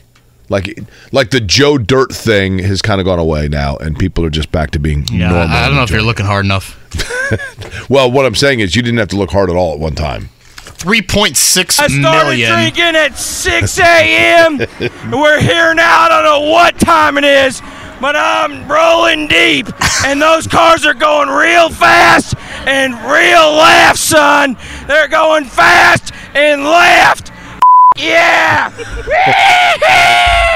Is that what you're talking about, Jake? Like I said, I don't think you looked hard enough. Josef Newgarden, $3.6 million. He takes home from the victory banquet last night. Marcus Ericsson, $1.04 million. Boy, that's quite the difference when you think about how close those two were at the Yard of Bricks. We'll have Santino see the lady Ferrucci wearing the ankle. See the lady wearing the ankle bracelet in the pit. No, I mean, no. Yeah, you weren't looking hard enough. Oh my goodness! You mean like a tennis bracelet? No, like an ankle bracelet, like a monitor. Like you need to be paroled. I'm gonna guess there was probably a few of those inside of that facility on Sunday. Well, here's the thing: like, if you're wearing one of those, how easy can they find you?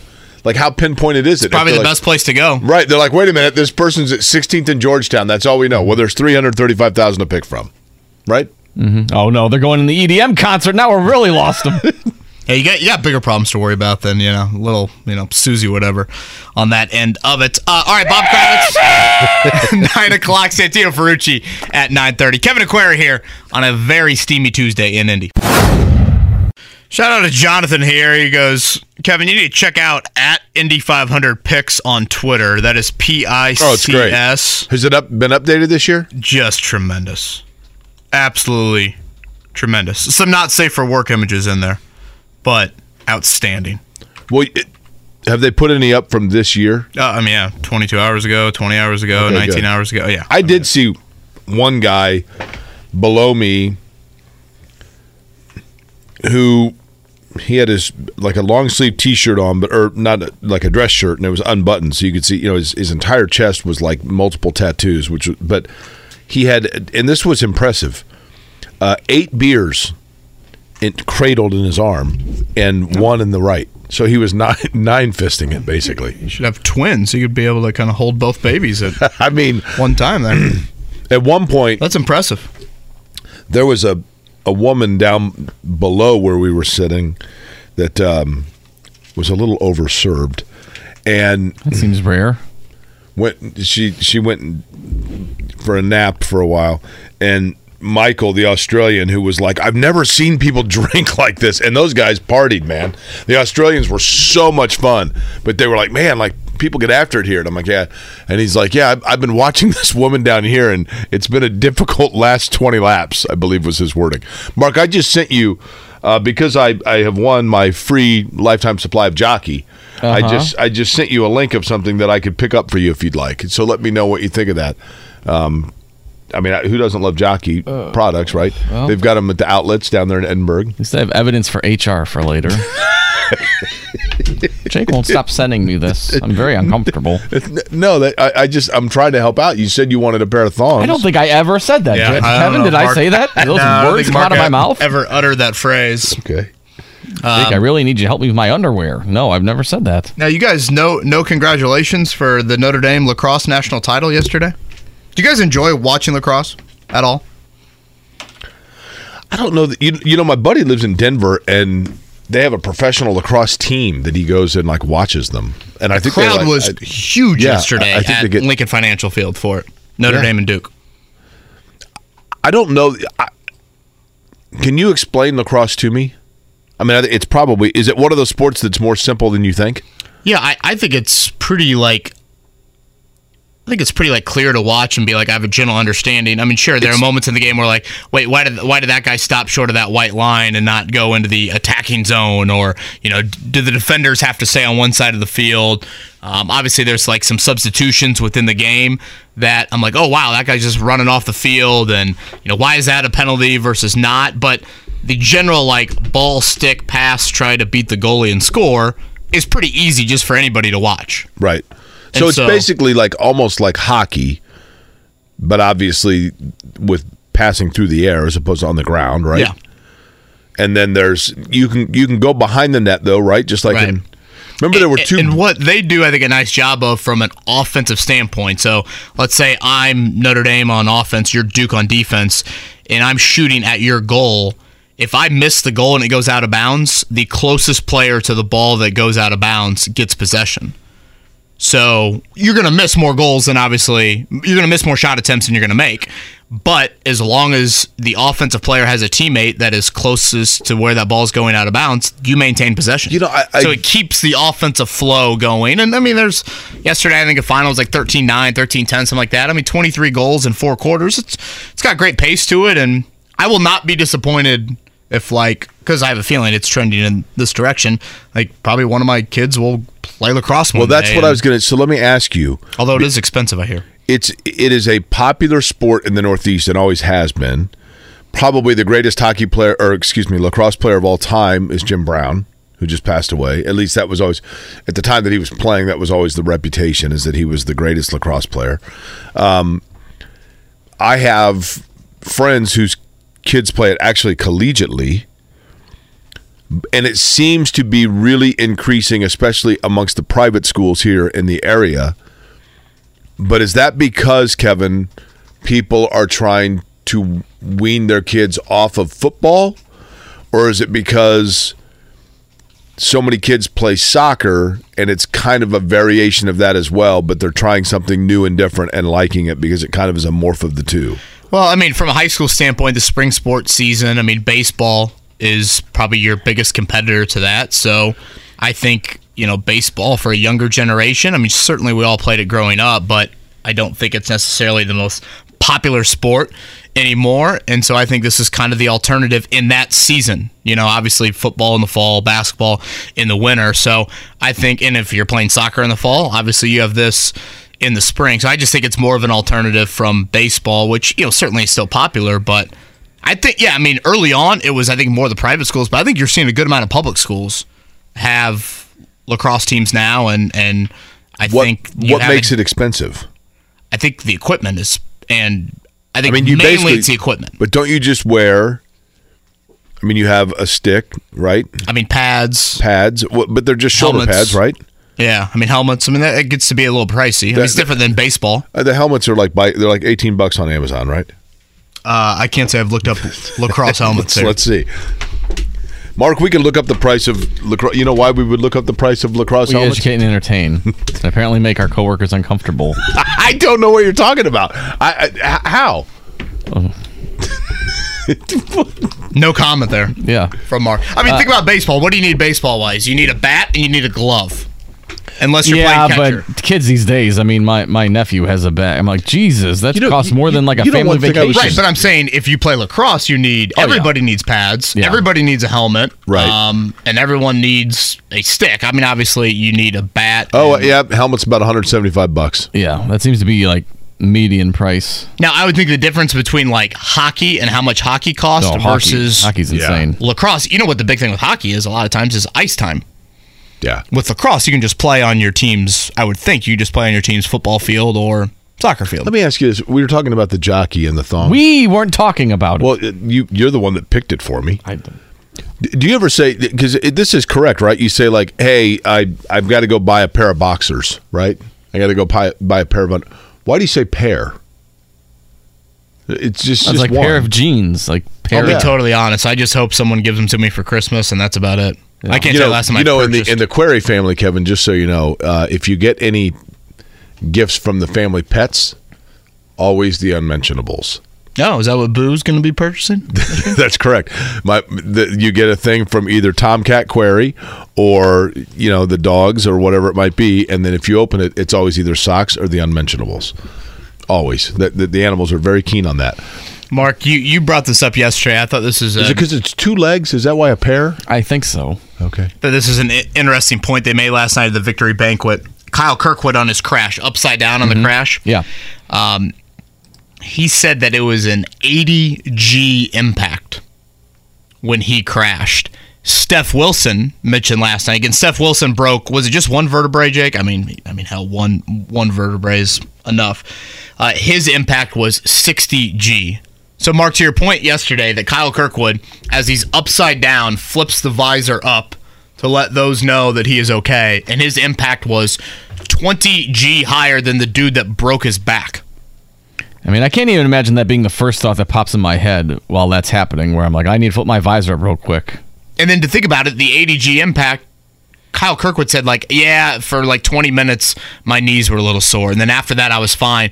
I know it's a popular thing that is said with Indy cars right now, but the safety of it. Unreal, and of course, how you hit the wall and just the impact, it can differ big time. Steph Wilson breaks his back at 60 Gs. Kyle Kirkwood walks away at 80 Gs. It's a matter of where the Gs are landing, quite frankly, where it's dispersed, right? Yeah, and it was a great camera shot. The other really good photo, I tweeted it out yesterday. Mark, feel free to look at my Twitter account and retweet it. Did you guys see the photo of the tire through the air and the crowd in the background?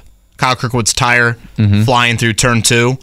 I think it was somebody from the Indianapolis Star took this shot. It is an unbelievable picture of the tire in the air, and then you have hundreds of faces in the background in their reaction of the tire flying in front of them, and fortunately landed in the parking lot. Were any of them ducking? I mean, I'm not saying that to be funny. There was one, and Mark, if you... There's a lot of mouths open and fingers pointing. There was one that I saw where it looked like a father kind of holding his son. I'm actually looking at this photo. Yeah, I'm looking to see it too. Right now. Oh, I see. Do you see that? He's pulling him away, yeah. The kid in the red shirt. Uh-huh. I mean, he looks like he's, an elementary-aged son. Where are you looking at the photo? I just retweeted the photo that Kevin posted. Okay.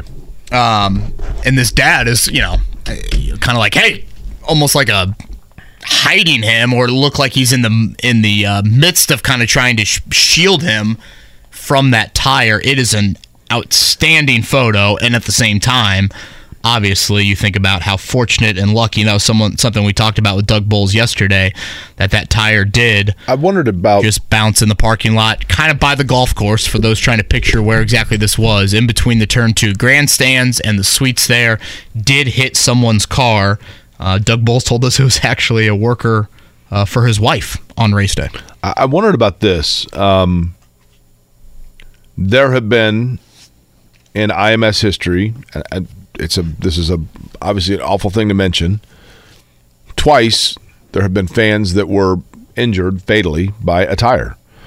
Once happened in, I believe it was 1938, but it was in the 30s. A tire went out on the main straight and went out onto Georgetown Road, where it hit a child that was playing in his front yard. He was I think either 8 or 10 years old. And then the other, of course, was the gentleman from Wisconsin in 1987 in turn 4, when a tire off Tony Bettenhausen's car ricocheted off Roberto Guerrero's nose, the nose of his car, and rattled the gearbox of Roberto Guerrero's car, which caused Guerrero's car to stall at the end of the race, which allowed Al Unser Sr. to take the lead. That, of course, totally inconsequential when you consider that a fan was fatally injured in the crowd. But that was nearly 40 years ago. There have been numerous changes since then from a safety standpoint, including the tethering of the tires.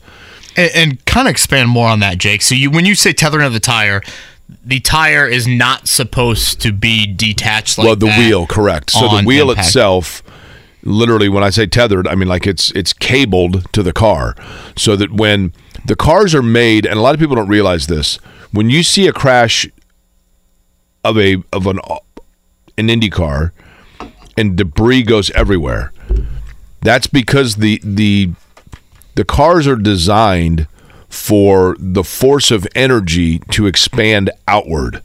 So the more debris you see flying, oftentimes the safer that makes it, because that means the energy is being dispersed outwards because the driver's in the middle.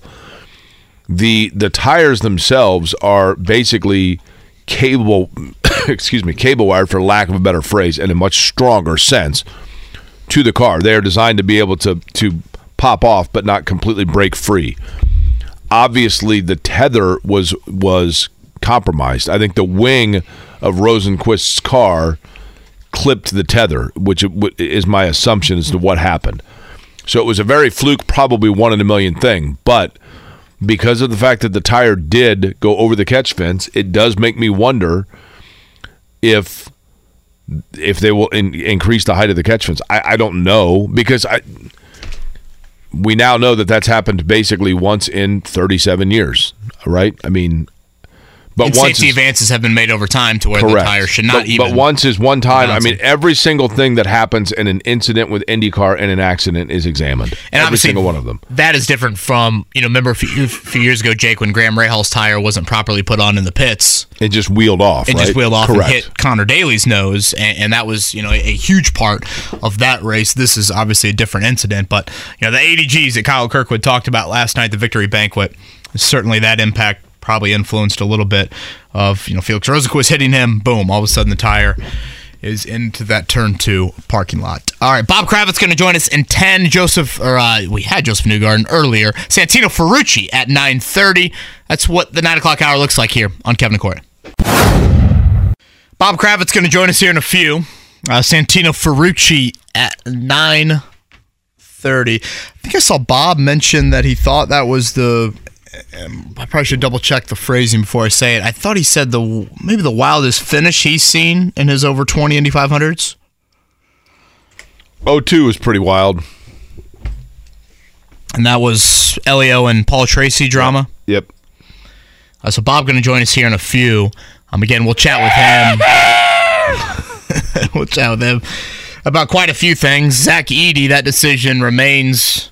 at least not public here. About 36 hours to go until the deadline for underclassmen to withdraw from the NBA draft and go back to their respective schools, or I guess enter the transfer portal. Did see the Pacers have their second draft workout today. For the most part, it looked like a lot of kind of second-round guys in the facility for workouts, more of a guard-oriented group. So Pacers 5 draft picks coming up 3 weeks from Thursday. So the NBA draft, it'll be here before pretty much right after the finals ends. The NBA draft picks up. I want to look at the latest NBA mock draft from ESPN. I think that's probably the most reputable, right? And I guess what's the date on these? Because I feel like they don't get religiously updated like an NFL mock draft. So here's the NBA on ESPN. Their most recent one from May 17th. So that's 2 weeks ago? But again, it seems like in the last 2 weeks, Zach Edey's done some stuff that was before the Combine, right? Yeah, I mean, no, was it before the Combine? I feel like the Combine was right. I think the Combine was like a week and a half ago. It literally, it seems like everyone has Jalen Hood-Schifino going 16. Zach Edey here at 48. This was the update from ESPN. This was post-Combine about Edey. 7'3", 306 pounds. Edey also conducted what many consider to be the most interesting pro day of any prospect in Chicago, showing better than expected mobility, coordination, and skill running the floor, finishing around the basket, and making jumpers from mid-range and beyond the arc. He brought a huge amount of energy and appears to be in outstanding shape.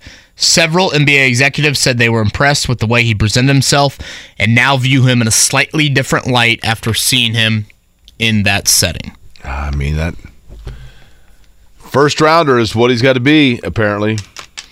So 11:59 p.m., May 31st. That is the deadline. Of course, today is May 30th. I had someone message me a little bit earlier, Jake, and said that $1.3 million, that's the Purdue offer from an NIL standpoint.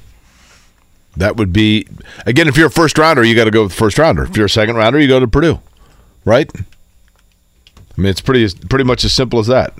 Again, the appeal to go back is, I don't think, like, necessarily showcasing more NBA stuff. It would be sour taste from how last season ended, of course, and then individually try to be, one of the greatest, without question, record book guy at Purdue from a points and a rebound standpoint. All right, Bob Kravitz next, Santino Ferrucci at 9:30.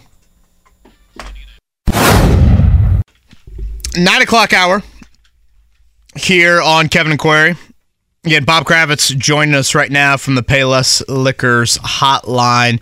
Bob, I was trying to remember off the top of my head that phrase that you had. You thought this was the wildest finish you've seen 500-wise, or just 500 in general? Just, 500 in general. I think it was the fourth closest finish in the history of the race. The phrase I used was automotive Darwinism. It was survival of the fittest and survival of the ones with the biggest onions. I mean, a one-lap shootout is just incredible, and I just found the whole thing, the race, the quals, the bump, what turned out to be a bump day for Graham Rahal. I thought it was really compelling theater all month long, and I just thought it was the best race that I have witnessed in the time that I've been in Indianapolis. Bob, when you bring up the entire month, Jake and I were discussing earlier, it's not just the 330,000 that were there on Sunday. I mean, huge crowds for quals, huge crowds for Carb Day. Why do you think we have seen this resurgence, if you will, where you look at the past 25 years, all of a sudden 2023 levels outside of the 100th are unlike anything we've seen? Do you chalk it up to post-pandemic? Do you chalk it up to Doug Bowles reaching into a younger generation? What do you point to? Yeah, I think it's all those things. I think they've done a really good job. Penske and Bowles and Mark Miles and all those folks have definitely reached out to a new demographic. Have tried to make it younger. The Snake Pit, bringing that back in its current form was a great idea. You wouldn't catch me dead in there, but but the kind of thing my daughters would love to do and have done. I think the racing is fabulous, and people recognize a good show when they see it. I think the 100th running really was kind of that inflection point.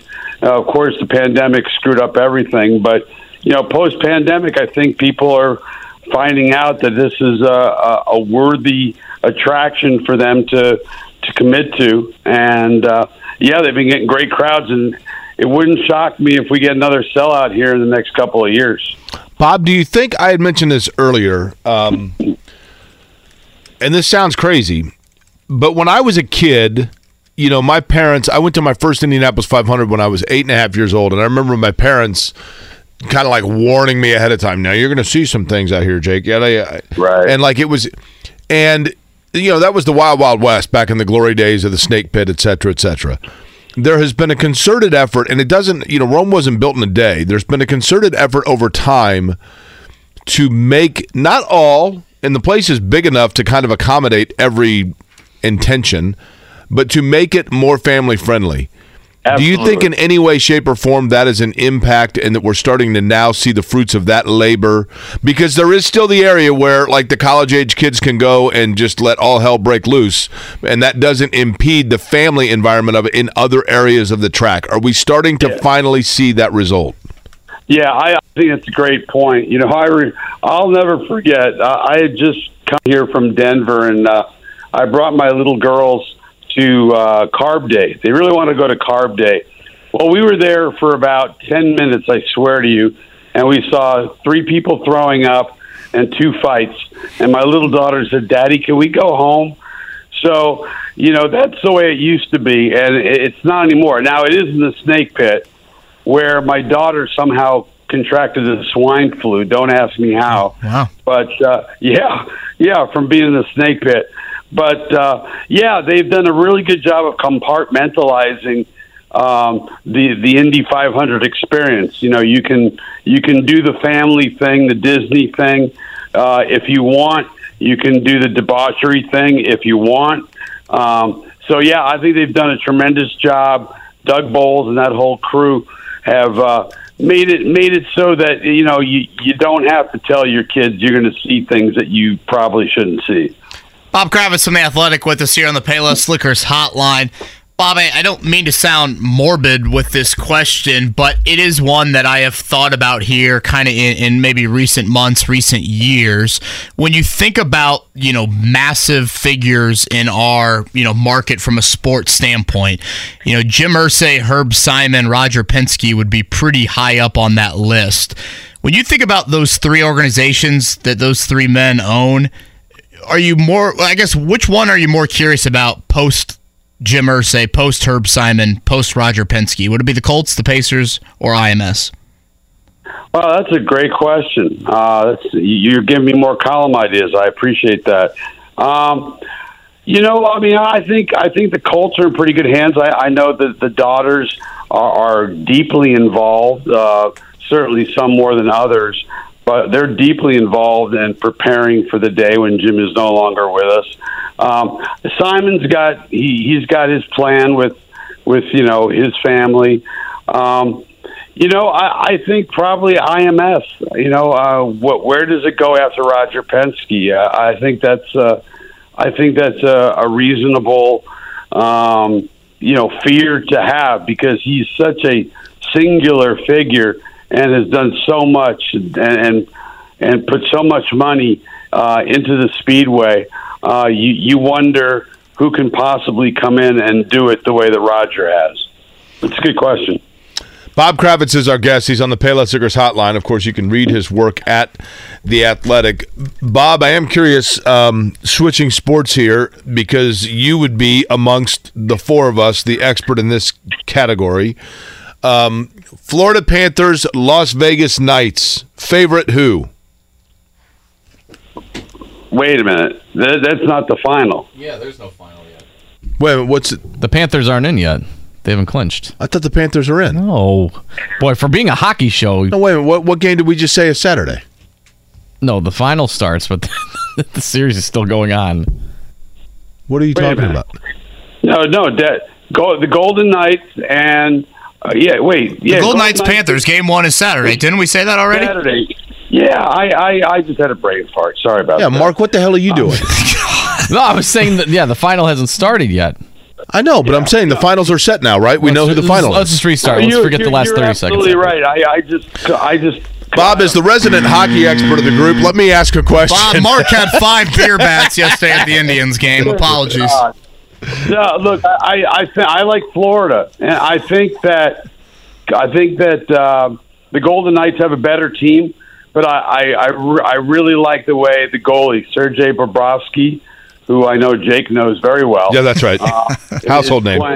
He's on one of those old goalie runs that we see every once in a while, where you have a guy who's had a good career but never much of a postseason career, and he is on it. He is really solid, square to the puck, playing smart.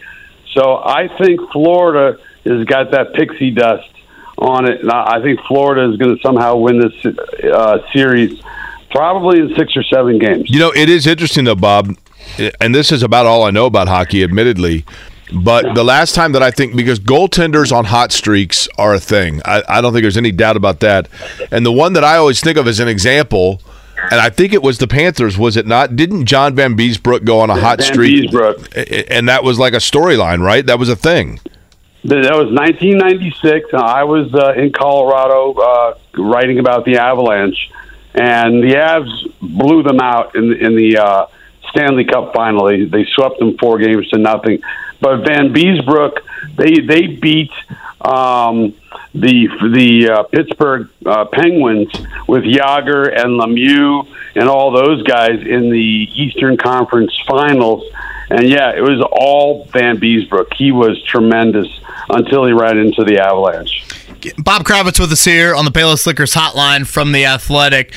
Bob, we are, I guess, tomorrow at midnight. Zach Edey decision to return to Purdue is still, I guess, up in the air. Certainly haven't seen anything publicly on that. Are you surprised we haven't seen anything on that? And do you have a gut feeling one way or the other on Zach Edey's decision? I'm not surprised because he said very clearly that he's going to wait till the last second to make a decision.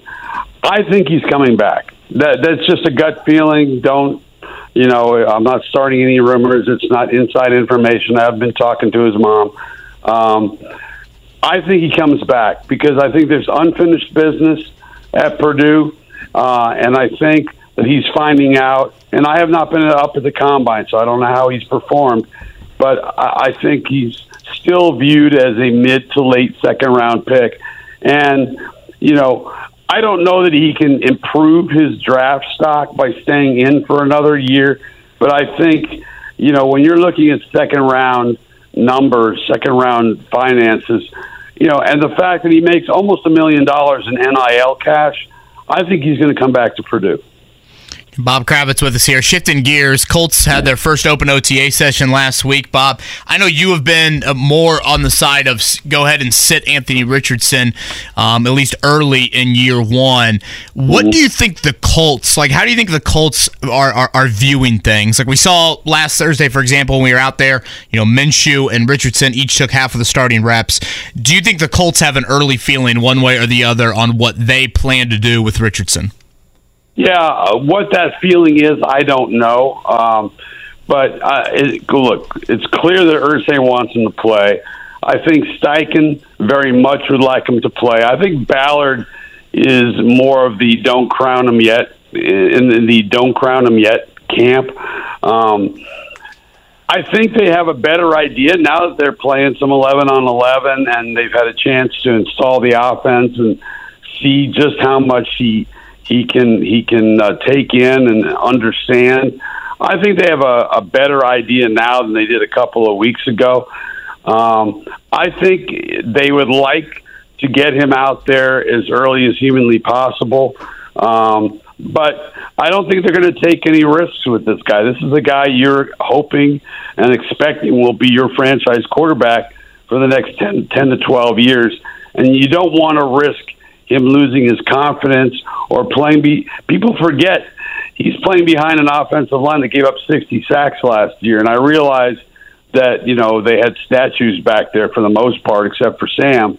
And the numbers won't be quite as bad, but still, they were pretty porous last year. And I just don't want to see this guy get his brains beat in. Bob, did they adequately enough, or do you think there's still work to do? And I know it's a tired subject, but the receiver position, you got a young quarterback. He's going to have targets. We know that they drafted, obviously, Downs, who is, theoretically going to be the over-the-middle or the guy that can, catches everything, right? But do they have the deep ball threat? Do they have the over-the-middle guy outside of Pittman? You lose Campbell.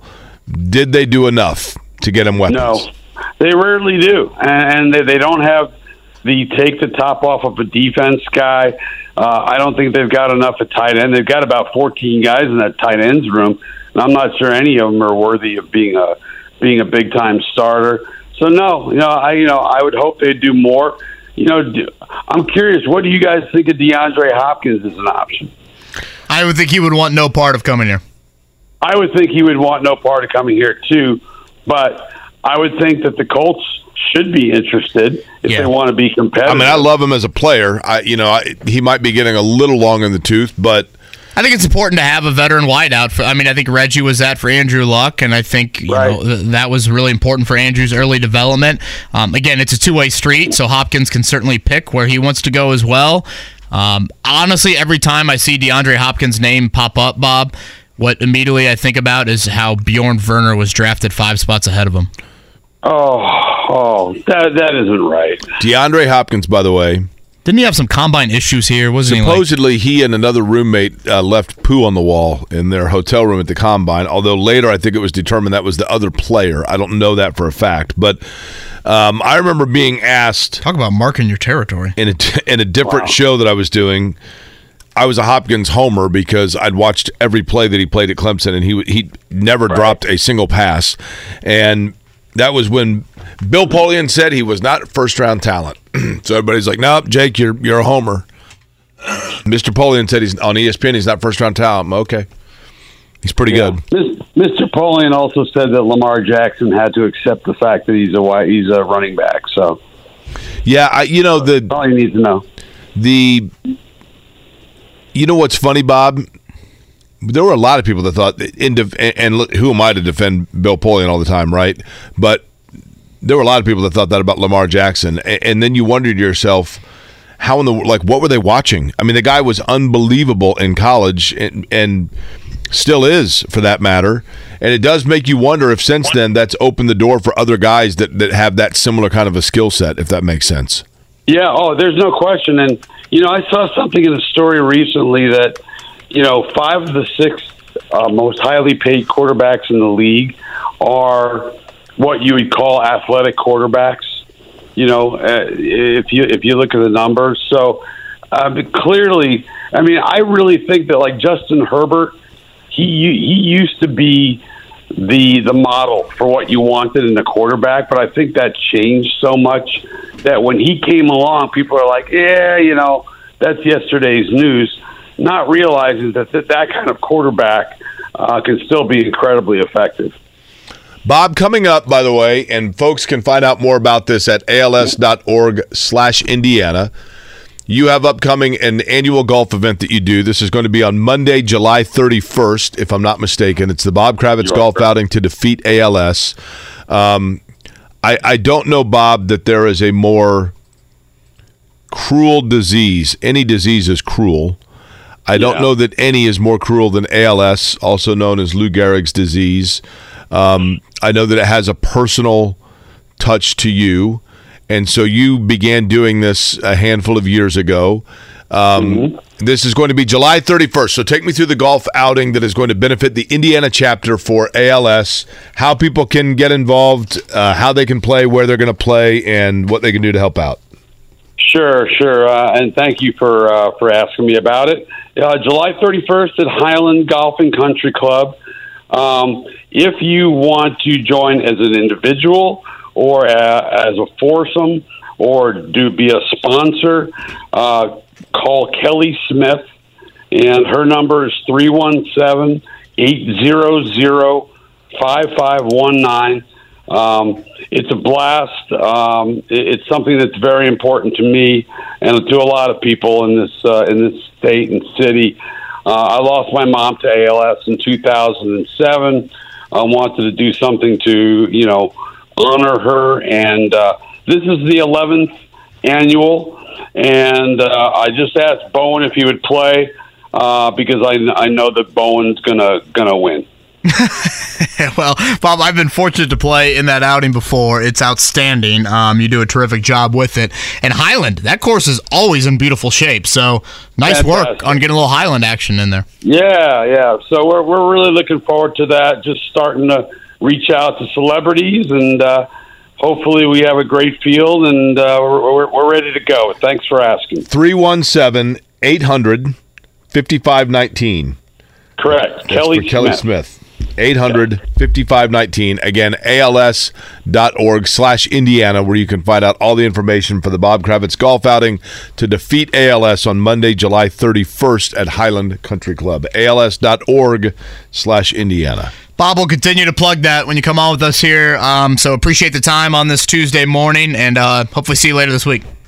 Sounds good. Thank you, guys. Bob Kravitz right there on the Payless Liquors hotline. I knew I wasn't crazy about the Stanley Cup Final. I'm a diehard hockey fan. He does an outstanding job with that for a great cause. Yeah, that got really weird there for a brief second. I was like, oh my gosh, is my brain fried right now? Which there were moments that I've been thinking it has been fried, but I was like, I could have sworn this was right. I mean, if anything. All I've known is that after that conversation, we are now the official hockey show. Sit down, Hockey Night in Canada. And it was one of those things where Jake and I, the two non-hockeyers, if you will, were kind of like, oh boy, did we just say the wrong thing? Listen, it's been a long month for everybody. Fair. We'll say something to the IMS crowd standpoint. By the way, Santino Ferrucci joined us here in 10 minutes. Take my sister-in-law, for example. She's 25 years old, okay? For the last probably handful of years, but maybe it's just been kind of 3 to 4 years, she has done the infield with her group of college friends. And I think for the most part, they haven't done like coke lot into the infield. I think they've just woken up like super early Sunday morning, boom, infield, and that's been their race experience. This year, her father-in-law and her uncle kind of have a group of tickets together, and she was like, I want to sit with you guys.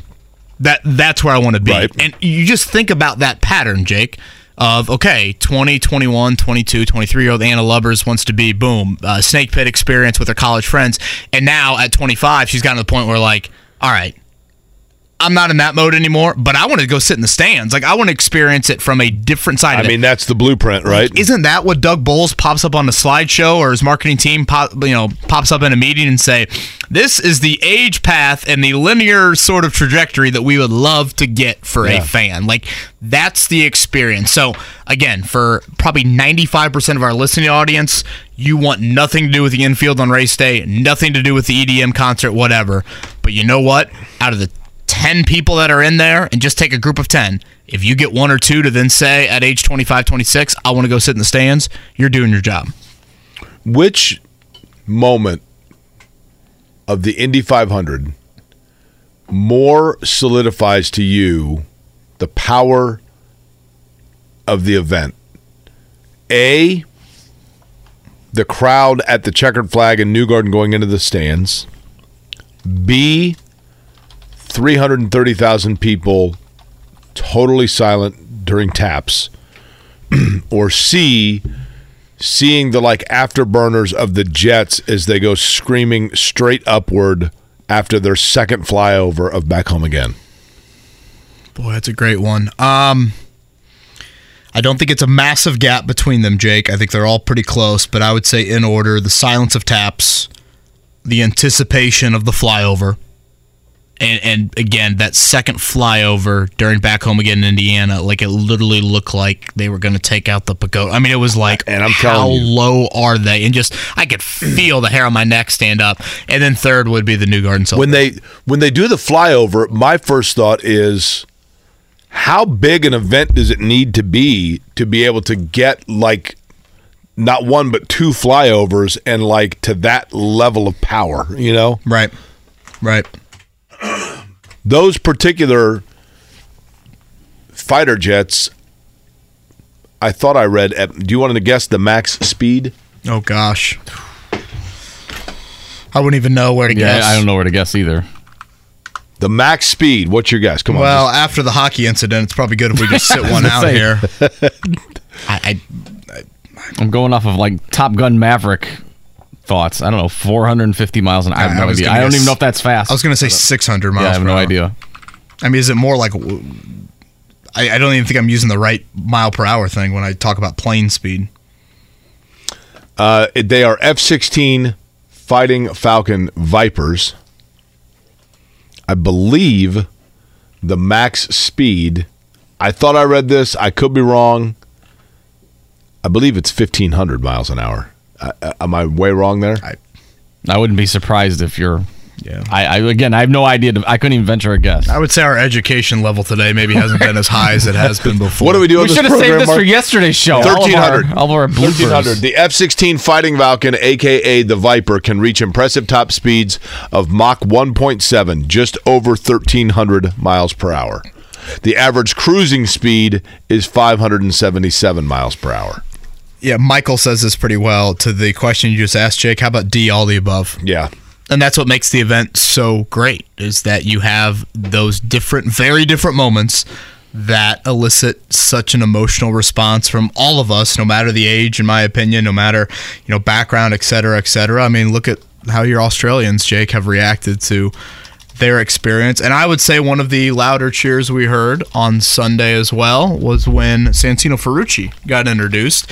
He's going to join us here coming up in about 5 minutes. Before that, we got the Heat in the finals. The Morning Checkdown. On 93.5 and 107.5 The Fan. The Heat indeed 103-84 over the Boston Celtics last night. That means that Miami now advances into the NBA Finals to take on the Denver Nuggets. Jimmy Butler, who was named the MVP of the Eastern Conference Finals with 28 points. Caleb Martin had 26 and 10 for Miami, who came back to win Game 7 after surrendering 3 straight because they got up 3-love. They end up winning the series 4-3. Boston looked like a total mess, and Jason Tatum hurt his ankle. Did Jaylen Brown hurt his contract negotiations with how poor he played in this Eastern Conference Finals? I think he's still going to get a max deal, to be honest with you. I don't know if he gets the super max out of them, though. You think the number of suitors might have gone down, or you think that one game doesn't matter? I don't know. It might be a bit of an overreaction, but he was bad all series. I mean, yes, the 8 turnovers last night stood out. I bet the Pacers would love to have him. Nuggets and Heat Game 1 on Thursday. Mark, what did I see? Minus 360. Is that Denver's favorite? Yeah. So you're trying to make money, and you still think the Nuggets are going to win. The best idea is going to go with series of games and whatnot. By the way, 8.5 point favorite Denver in Game 1. It is guaranteed, by the way, that this will be the 9th time the NBA champion has an Indiana University basketball product on the roster. The NBA probably didn't love Game 7 last night, but they're probably glad it went to a Game 7 so they didn't have that giant gap in finals games. Yeah, although that could have got Shaq here, maybe. That's true. The old snake pit action. Major League Baseball yesterday, Cardinals beaten by the Royals 7-0. It was the Cubs 1-0 over Tampa, and cute fella on the short end, Cleveland beats them 5-0. Oakland Athletics, so break them up. They won yesterday. Indianapolis Indians 12-6 over Toledo. A parade in Oakland today. Or maybe the parade will be in Vegas. Parade of one, I think, probably. Getting the W there. The banquet last night, Benjamin Peterson is your Rookie of the Year for the 107th running of the Indianapolis 500. Josef Newgarden, for that victory, it is $3.6 million for him. Marcus Ericsson, just a shade over $1 million. Santino Ferrucci, $481,000 for third. You'll notice Alex Palou in fourth, nearly double that. The reasons for that comes from Palou on the pole and Palou leading a decent amount of laps. So Jake kind of was explaining a little bit earlier, your status as a full-time driver, which Ferrucci is as well, that plays into it, but pole position, where you start on the grid, and then how many laps you lead also contribute to how much money you take home. The purse was over $17 million. Is it safe to say that Santino Ferrucci is the official driver of the show? Mm-hmm. Oh, certainly. When the roars happened on Sunday, I'm like, do you think any of these people listen to his interview, and that's why they're cheering louder? That's it. Or maybe his paint scheme had something to do with it. When he took the lead, I cheered out loud. I was like, yeah, go Santino! It was pretty awesome. It was, indeed. Santino Ferrucci joins us next after finishing third in the Indianapolis 500. Now, this admittedly might have been... okay. I had texted Ferrucci, actually his PR person, and just said, hey, and she said, 9:30 works. And then admittedly, 100% on me, I was like, oh, wait a minute. Like, once I confirmed it, she didn't write back to say, like, yes, indeed. But this is why he is the fan favorite of the show and the favorite of the show. Because I texted him, was like, hey, I forgot to confirm. And he's like, oh, no problem. I'm calling right now. So he joins us now on the Payless Liquors hotline. The man is always on it. He is always on it. I knew, let me tell you what happened to me during the parade. I'm sitting in the parade on Pennsylvania, and we were sitting in the chairs right there, like on the curb. And the drivers that were on the inside of each row, were like right by me. And here comes the inside of row 2. And I look, and Ferrucci's got on these shoes.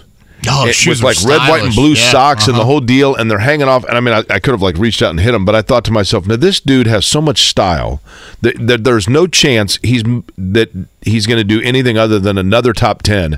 Santino Ferrucci, who joins us on the show. Santino, you made history on Sunday, so my trivia question for you is, do you know what history you made?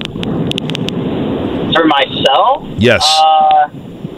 I think I joined one of 3 drivers ever in 5 starts to be in the top 10 in their first 5 starts. That is correct. That is absolutely correct. And as a matter of fact, you are now the only driver to have made at least 5 starts in the Indy 500 that has never finished outside the top 10, because the others did it after the fact. So no pressure for you to continue this streak. But by the way, that's 5 top 10s with, is that 4 different teams? Yeah, 4 different teams, 5 top 10, 2 top 5. Pretty good. Yeah, I'd say. Now, I'm assuming you were not able to hear it, but when one of the red flags happened, it might have been the last one, Calabro on the public address was doing like a survey of fans. Okay, who's cheering for Rossi, who's cheering for Ericsson, who's cheering for Newgarden.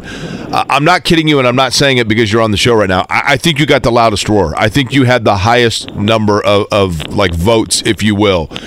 Are you aware of it? Are you aware of the fact that you are becoming a fan favorite of the Indianapolis 500? I will say, though, hearing the fans cheer for the 14, that's honestly kind of what kept me sane during those reds, because you can hear the crowd. It was so different for when they called out for AJ Foyt Racing and all of us. And honestly, yeah, I love the place. I love the fans. I spend as much time in front of the garage as possible all month long. And,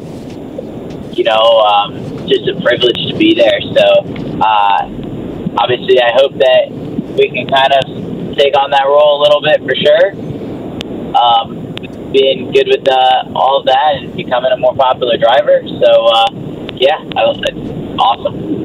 7th, 4th, 6th, 10th, and 3rd. That is the Indy 500 career for Santino Ferrucci. It's darn impressive. He joins us here on the Payless Liquors Hotline. Santino, I'm watching the banquet last night. You mentioned you got a pretty emotional pre-race. Is that an annual emotion for you pre-race, or was it a little bit more this year, and why do you think so?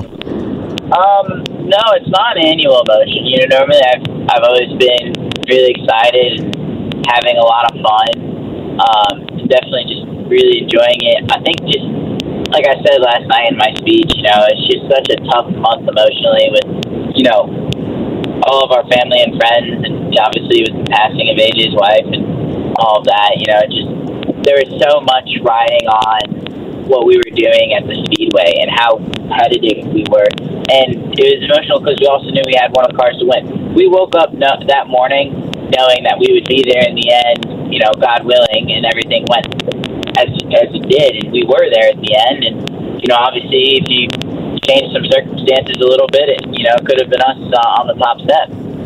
Santino, I remember having you on this week last year, and I'm sitting there kind of dumbfounded on why you didn't have a full-time IndyCar ride.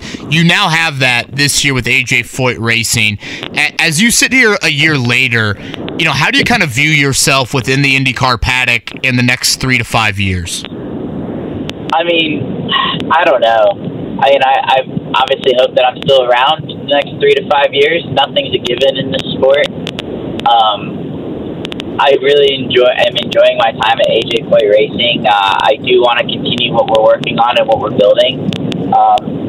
I think it was really cool to come into the series with them, and the fact that they gave me that opportunity to drive for them has been amazing and incredible.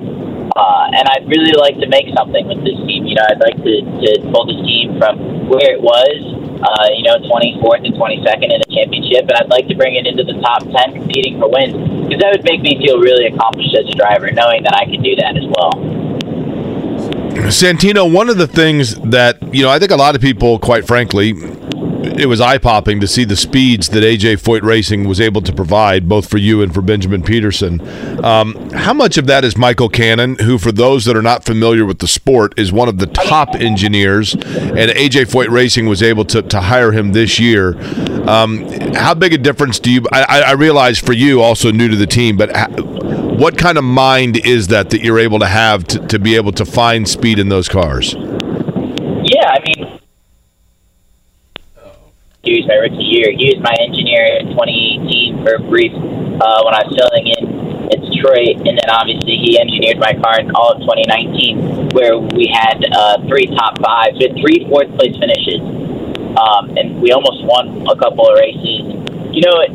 We felt like we had some unfinished business. I obviously let him know where I was going before I signed the contract, because I wanted his opinion, and and I trusted him, and eventually, can you imagine a couple months down the road when he's a free agent? He called me and he wanted to come to AJ to work with me again, and was definitely pretty awesome. And he just brought a lot of knowledge to the team as far as just structure, just kind of how we're doing things. There's nothing magical that really, as he says, that makes these cars go around.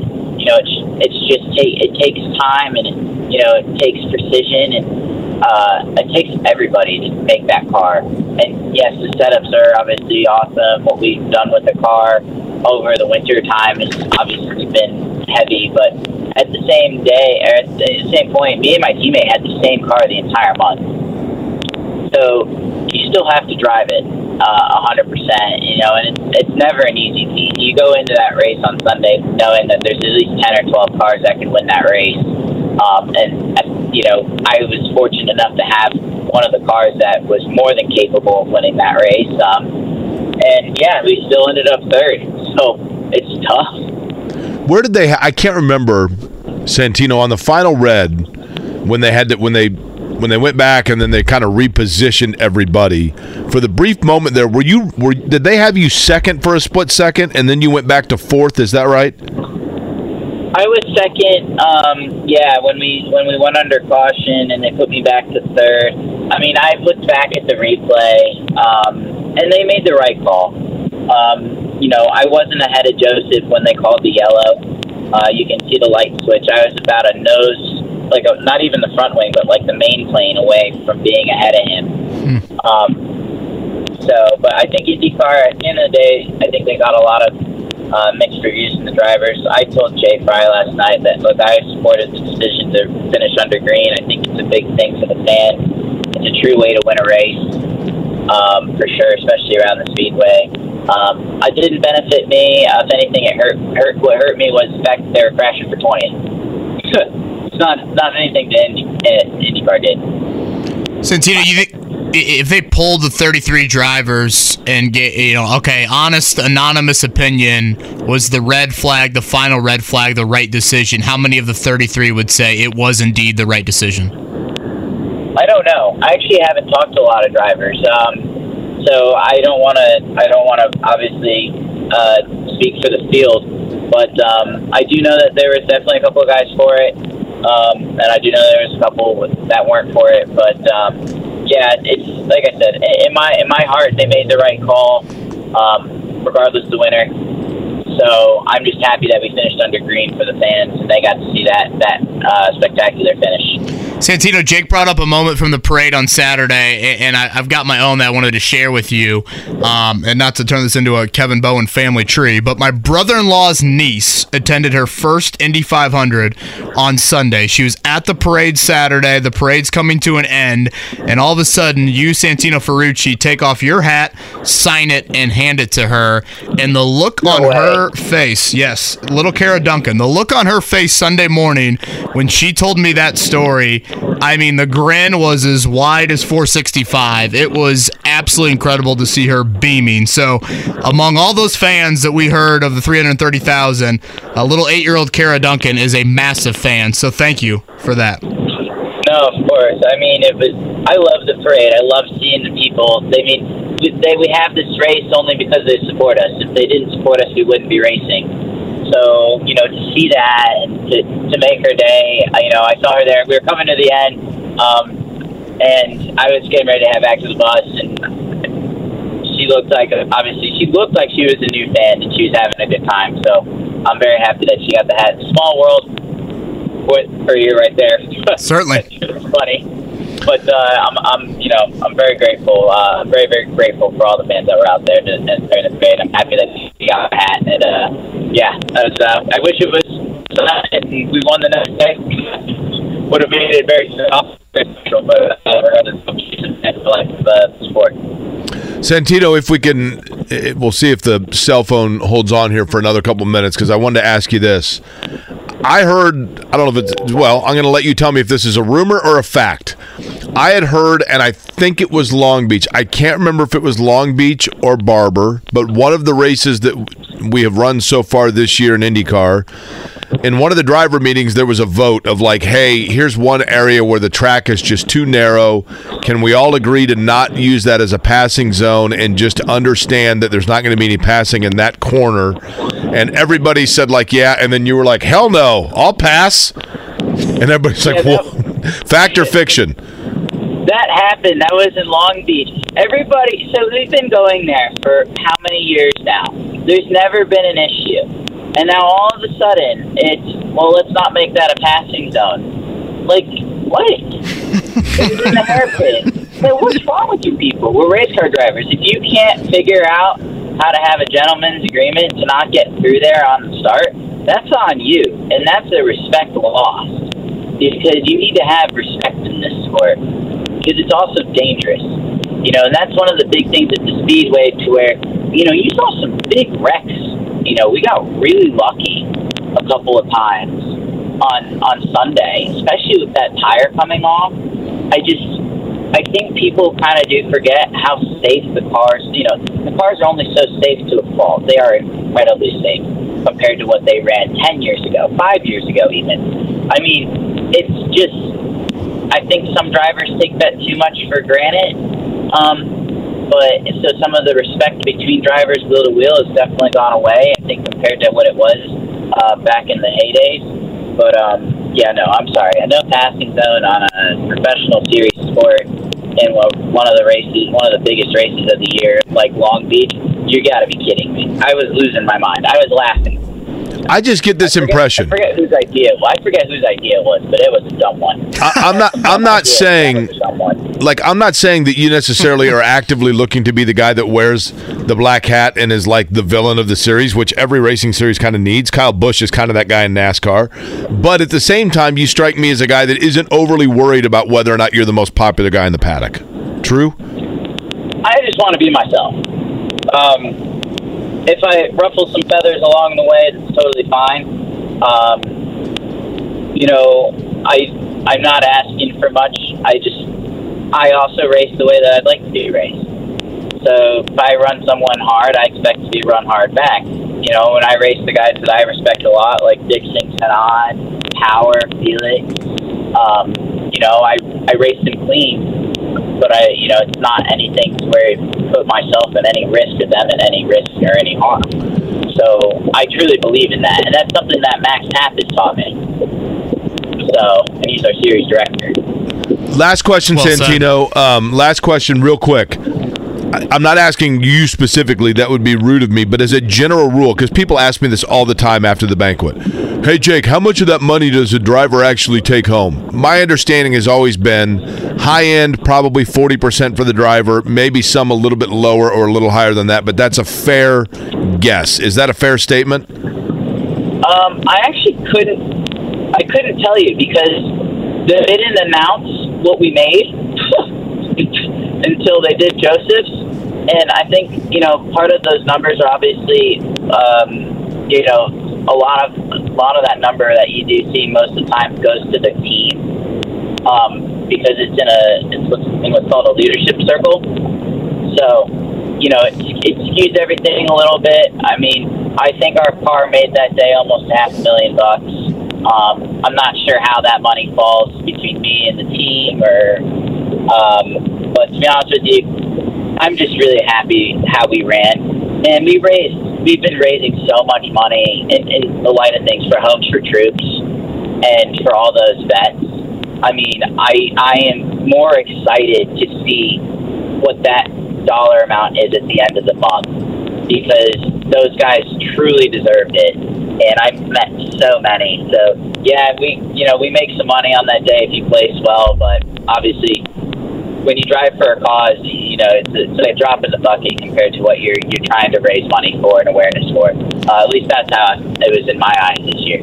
Santino, you don't need me to tell you this, but don't stop being you, man. It's why I think our listening audience absolutely loves every time you hop on with us, and certainly part of the reason why you got the cheers that you did on Saturday and Sunday. So thanks for what you did at the parade. Obviously, congrats on the third place finish. Good luck this week in Detroit, and we'll be rooting for you as always. Thank you, boys. I really appreciate you having me on this morning. Y'all have a great week. You do the same, man. Santino Ferrucci, right there on the Payless Liquors hotline. Jake, 7th, 4th, 6th, 10th, 3rd. Pretty solid. And again, 4 different teams. 4 different teams. Pretty solid. Pretty incredible. We'll do it one final time here, Kevin and Corey. Mark Dykton You're listening to Kevin and Query on 93.5 and 107.5. The Fan. Let's have some radio decorum. I was just about to call you the executive producer of the program, and then you started firing buttons to talk over me, so fine. I'll take the pay bump. Not one of our finest shows, I would say. Excuse me? I think it was one of the best shows we've ever had. Podcast Agree with to disagree. Josef Newgarden. We replayed that interview. Santino Ferrucci, awesome as always. Bob Kravitz as well. It's actually the potty cast for a little bit there, Mark, with your hijinks earlier. Apologies to Scotty. We'll get back into the pop quiz tomorrow. I was going to ask if Mark wanted to make the executive decision as to whether or not we do the podcast. Kevin just pulled the rug out from under me. Excuse me, the pop quiz today. I'm noticing the shirt is starting to rip. The Notre Dame baseball shirt you have on there? Well, that usually happens around year 30. How long have you had it? Well, it is nearing that. There's some pictures of Ryan Bowen, who's 5.5 years older than me, wearing this at like age 14. So I think Kevin was just hinting that he's going to go shirtless in the last 3 minutes of the show. Well, to celebrate Notre Dame's lacrosse national title, maybe I will. There are some moments, and I hate to admit this publicly, how often I think about this, but all of a sudden I just start smiling and thinking about Micah Shrewsbury coaching Notre Dame basketball. And it makes me really happy. They got some players coming there too, right? Including his son? Well, yeah. I think it might be a slow process. But yes, they will. They do have some. But I am very happy that man is coaching Notre Dame basketball. What does the Joyce Athletic Center hold? Oh, boy. 12? It's a pretty pathetic I've never been in it. I've only seen it on TV. When Indiana and Notre Dame had a pretty good home and home back in the day. And it was always a tough place to play. It was kind of it looked dimly lit, and it looked like it was just like it was one of the it looked like it was one of the convention halls at the convention center, like the big exhibit halls at the convention center. That's probably a good way to describe it. Now, it has been remodeled a bit, so it looks a little bit more modern, but again, intimidating environments in that building, not too many of them lately. And do a show remote from the home opener? Oh, be a dream. Kevin with his... Oh, I could... We could stop at Kokomo. Jay could take us around campus, and then we could head up. Oh, try to buy these books for me? Only I am still trying to sell the books, by the way. It's absurd. If you're not interested in that, I got some jockey underwear in my trunk if you're care to venture in there. Now, at the Hip Hugger, I don't think... I got to pay off my graduation speeding ticket somehow, right? Yeah. Here you go, officer. Our friend Bob, listener Bob, when I got the speeding ticket, blew up my phone. You clearly did something to agitate the officer. This is going to be detrimental to your driving record, and your insurance rates are probably going to skyrocket. And I'm like, I was 10 miles over the speed limit, and for an extra $29, you can defer it and never have it show up on your record. So it's maybe you won't be the only one wearing that brace on your ankle in turn 3 next year. Yeah, we mentioned this early in the show, but I think it's worth mentioning again. Shout out to some of our local baseball teams here from a collegiate standpoint. UIndy is in the D2 baseball tournament here coming up. And then from a D1 standpoint, the Sycamores of Indiana State, they are hosting a regional with Iowa, North Carolina, Wright State. So hosting means your top 16, is that right? Yeah, they do 4 16 pods, or 16 14 pods would be the better way to say it. And then Indiana and Ball State heading down to Lexington. I just thought of this. Notre Dame actually is technically also UND, right? As well as North Dakota, right? Yeah. So we have 2 UNDs right here in the state of Indiana. Now, the marketing folk down there need to get on that. Hey, well, Adam Driver from UND, I thought he did a nice job there with the green flag. Yeah, good wrist action. Very good wrist action there. Get the flag you going. Don't see Notre Dame products doing the green flag, do you? Good point. Really good point. Thank you to Santino Ferrucci. Thank you to Josef Newgarden, Bob Kravitz as well. Again, we'll continue to get back into the swing of things with Pacers and Colts. Keep you updated on the Zach Edey front as we look ahead to the rest of the week. Game 1. And I'll continue to keep you folks informed on the Stanley Cup Final as the one person here that clearly follows it. Game 1 of the NBA Finals coming up on Thursday. Game 1 of the Stanley Cup Finals coming up on Saturday. Final. Everybody have a great Tuesday.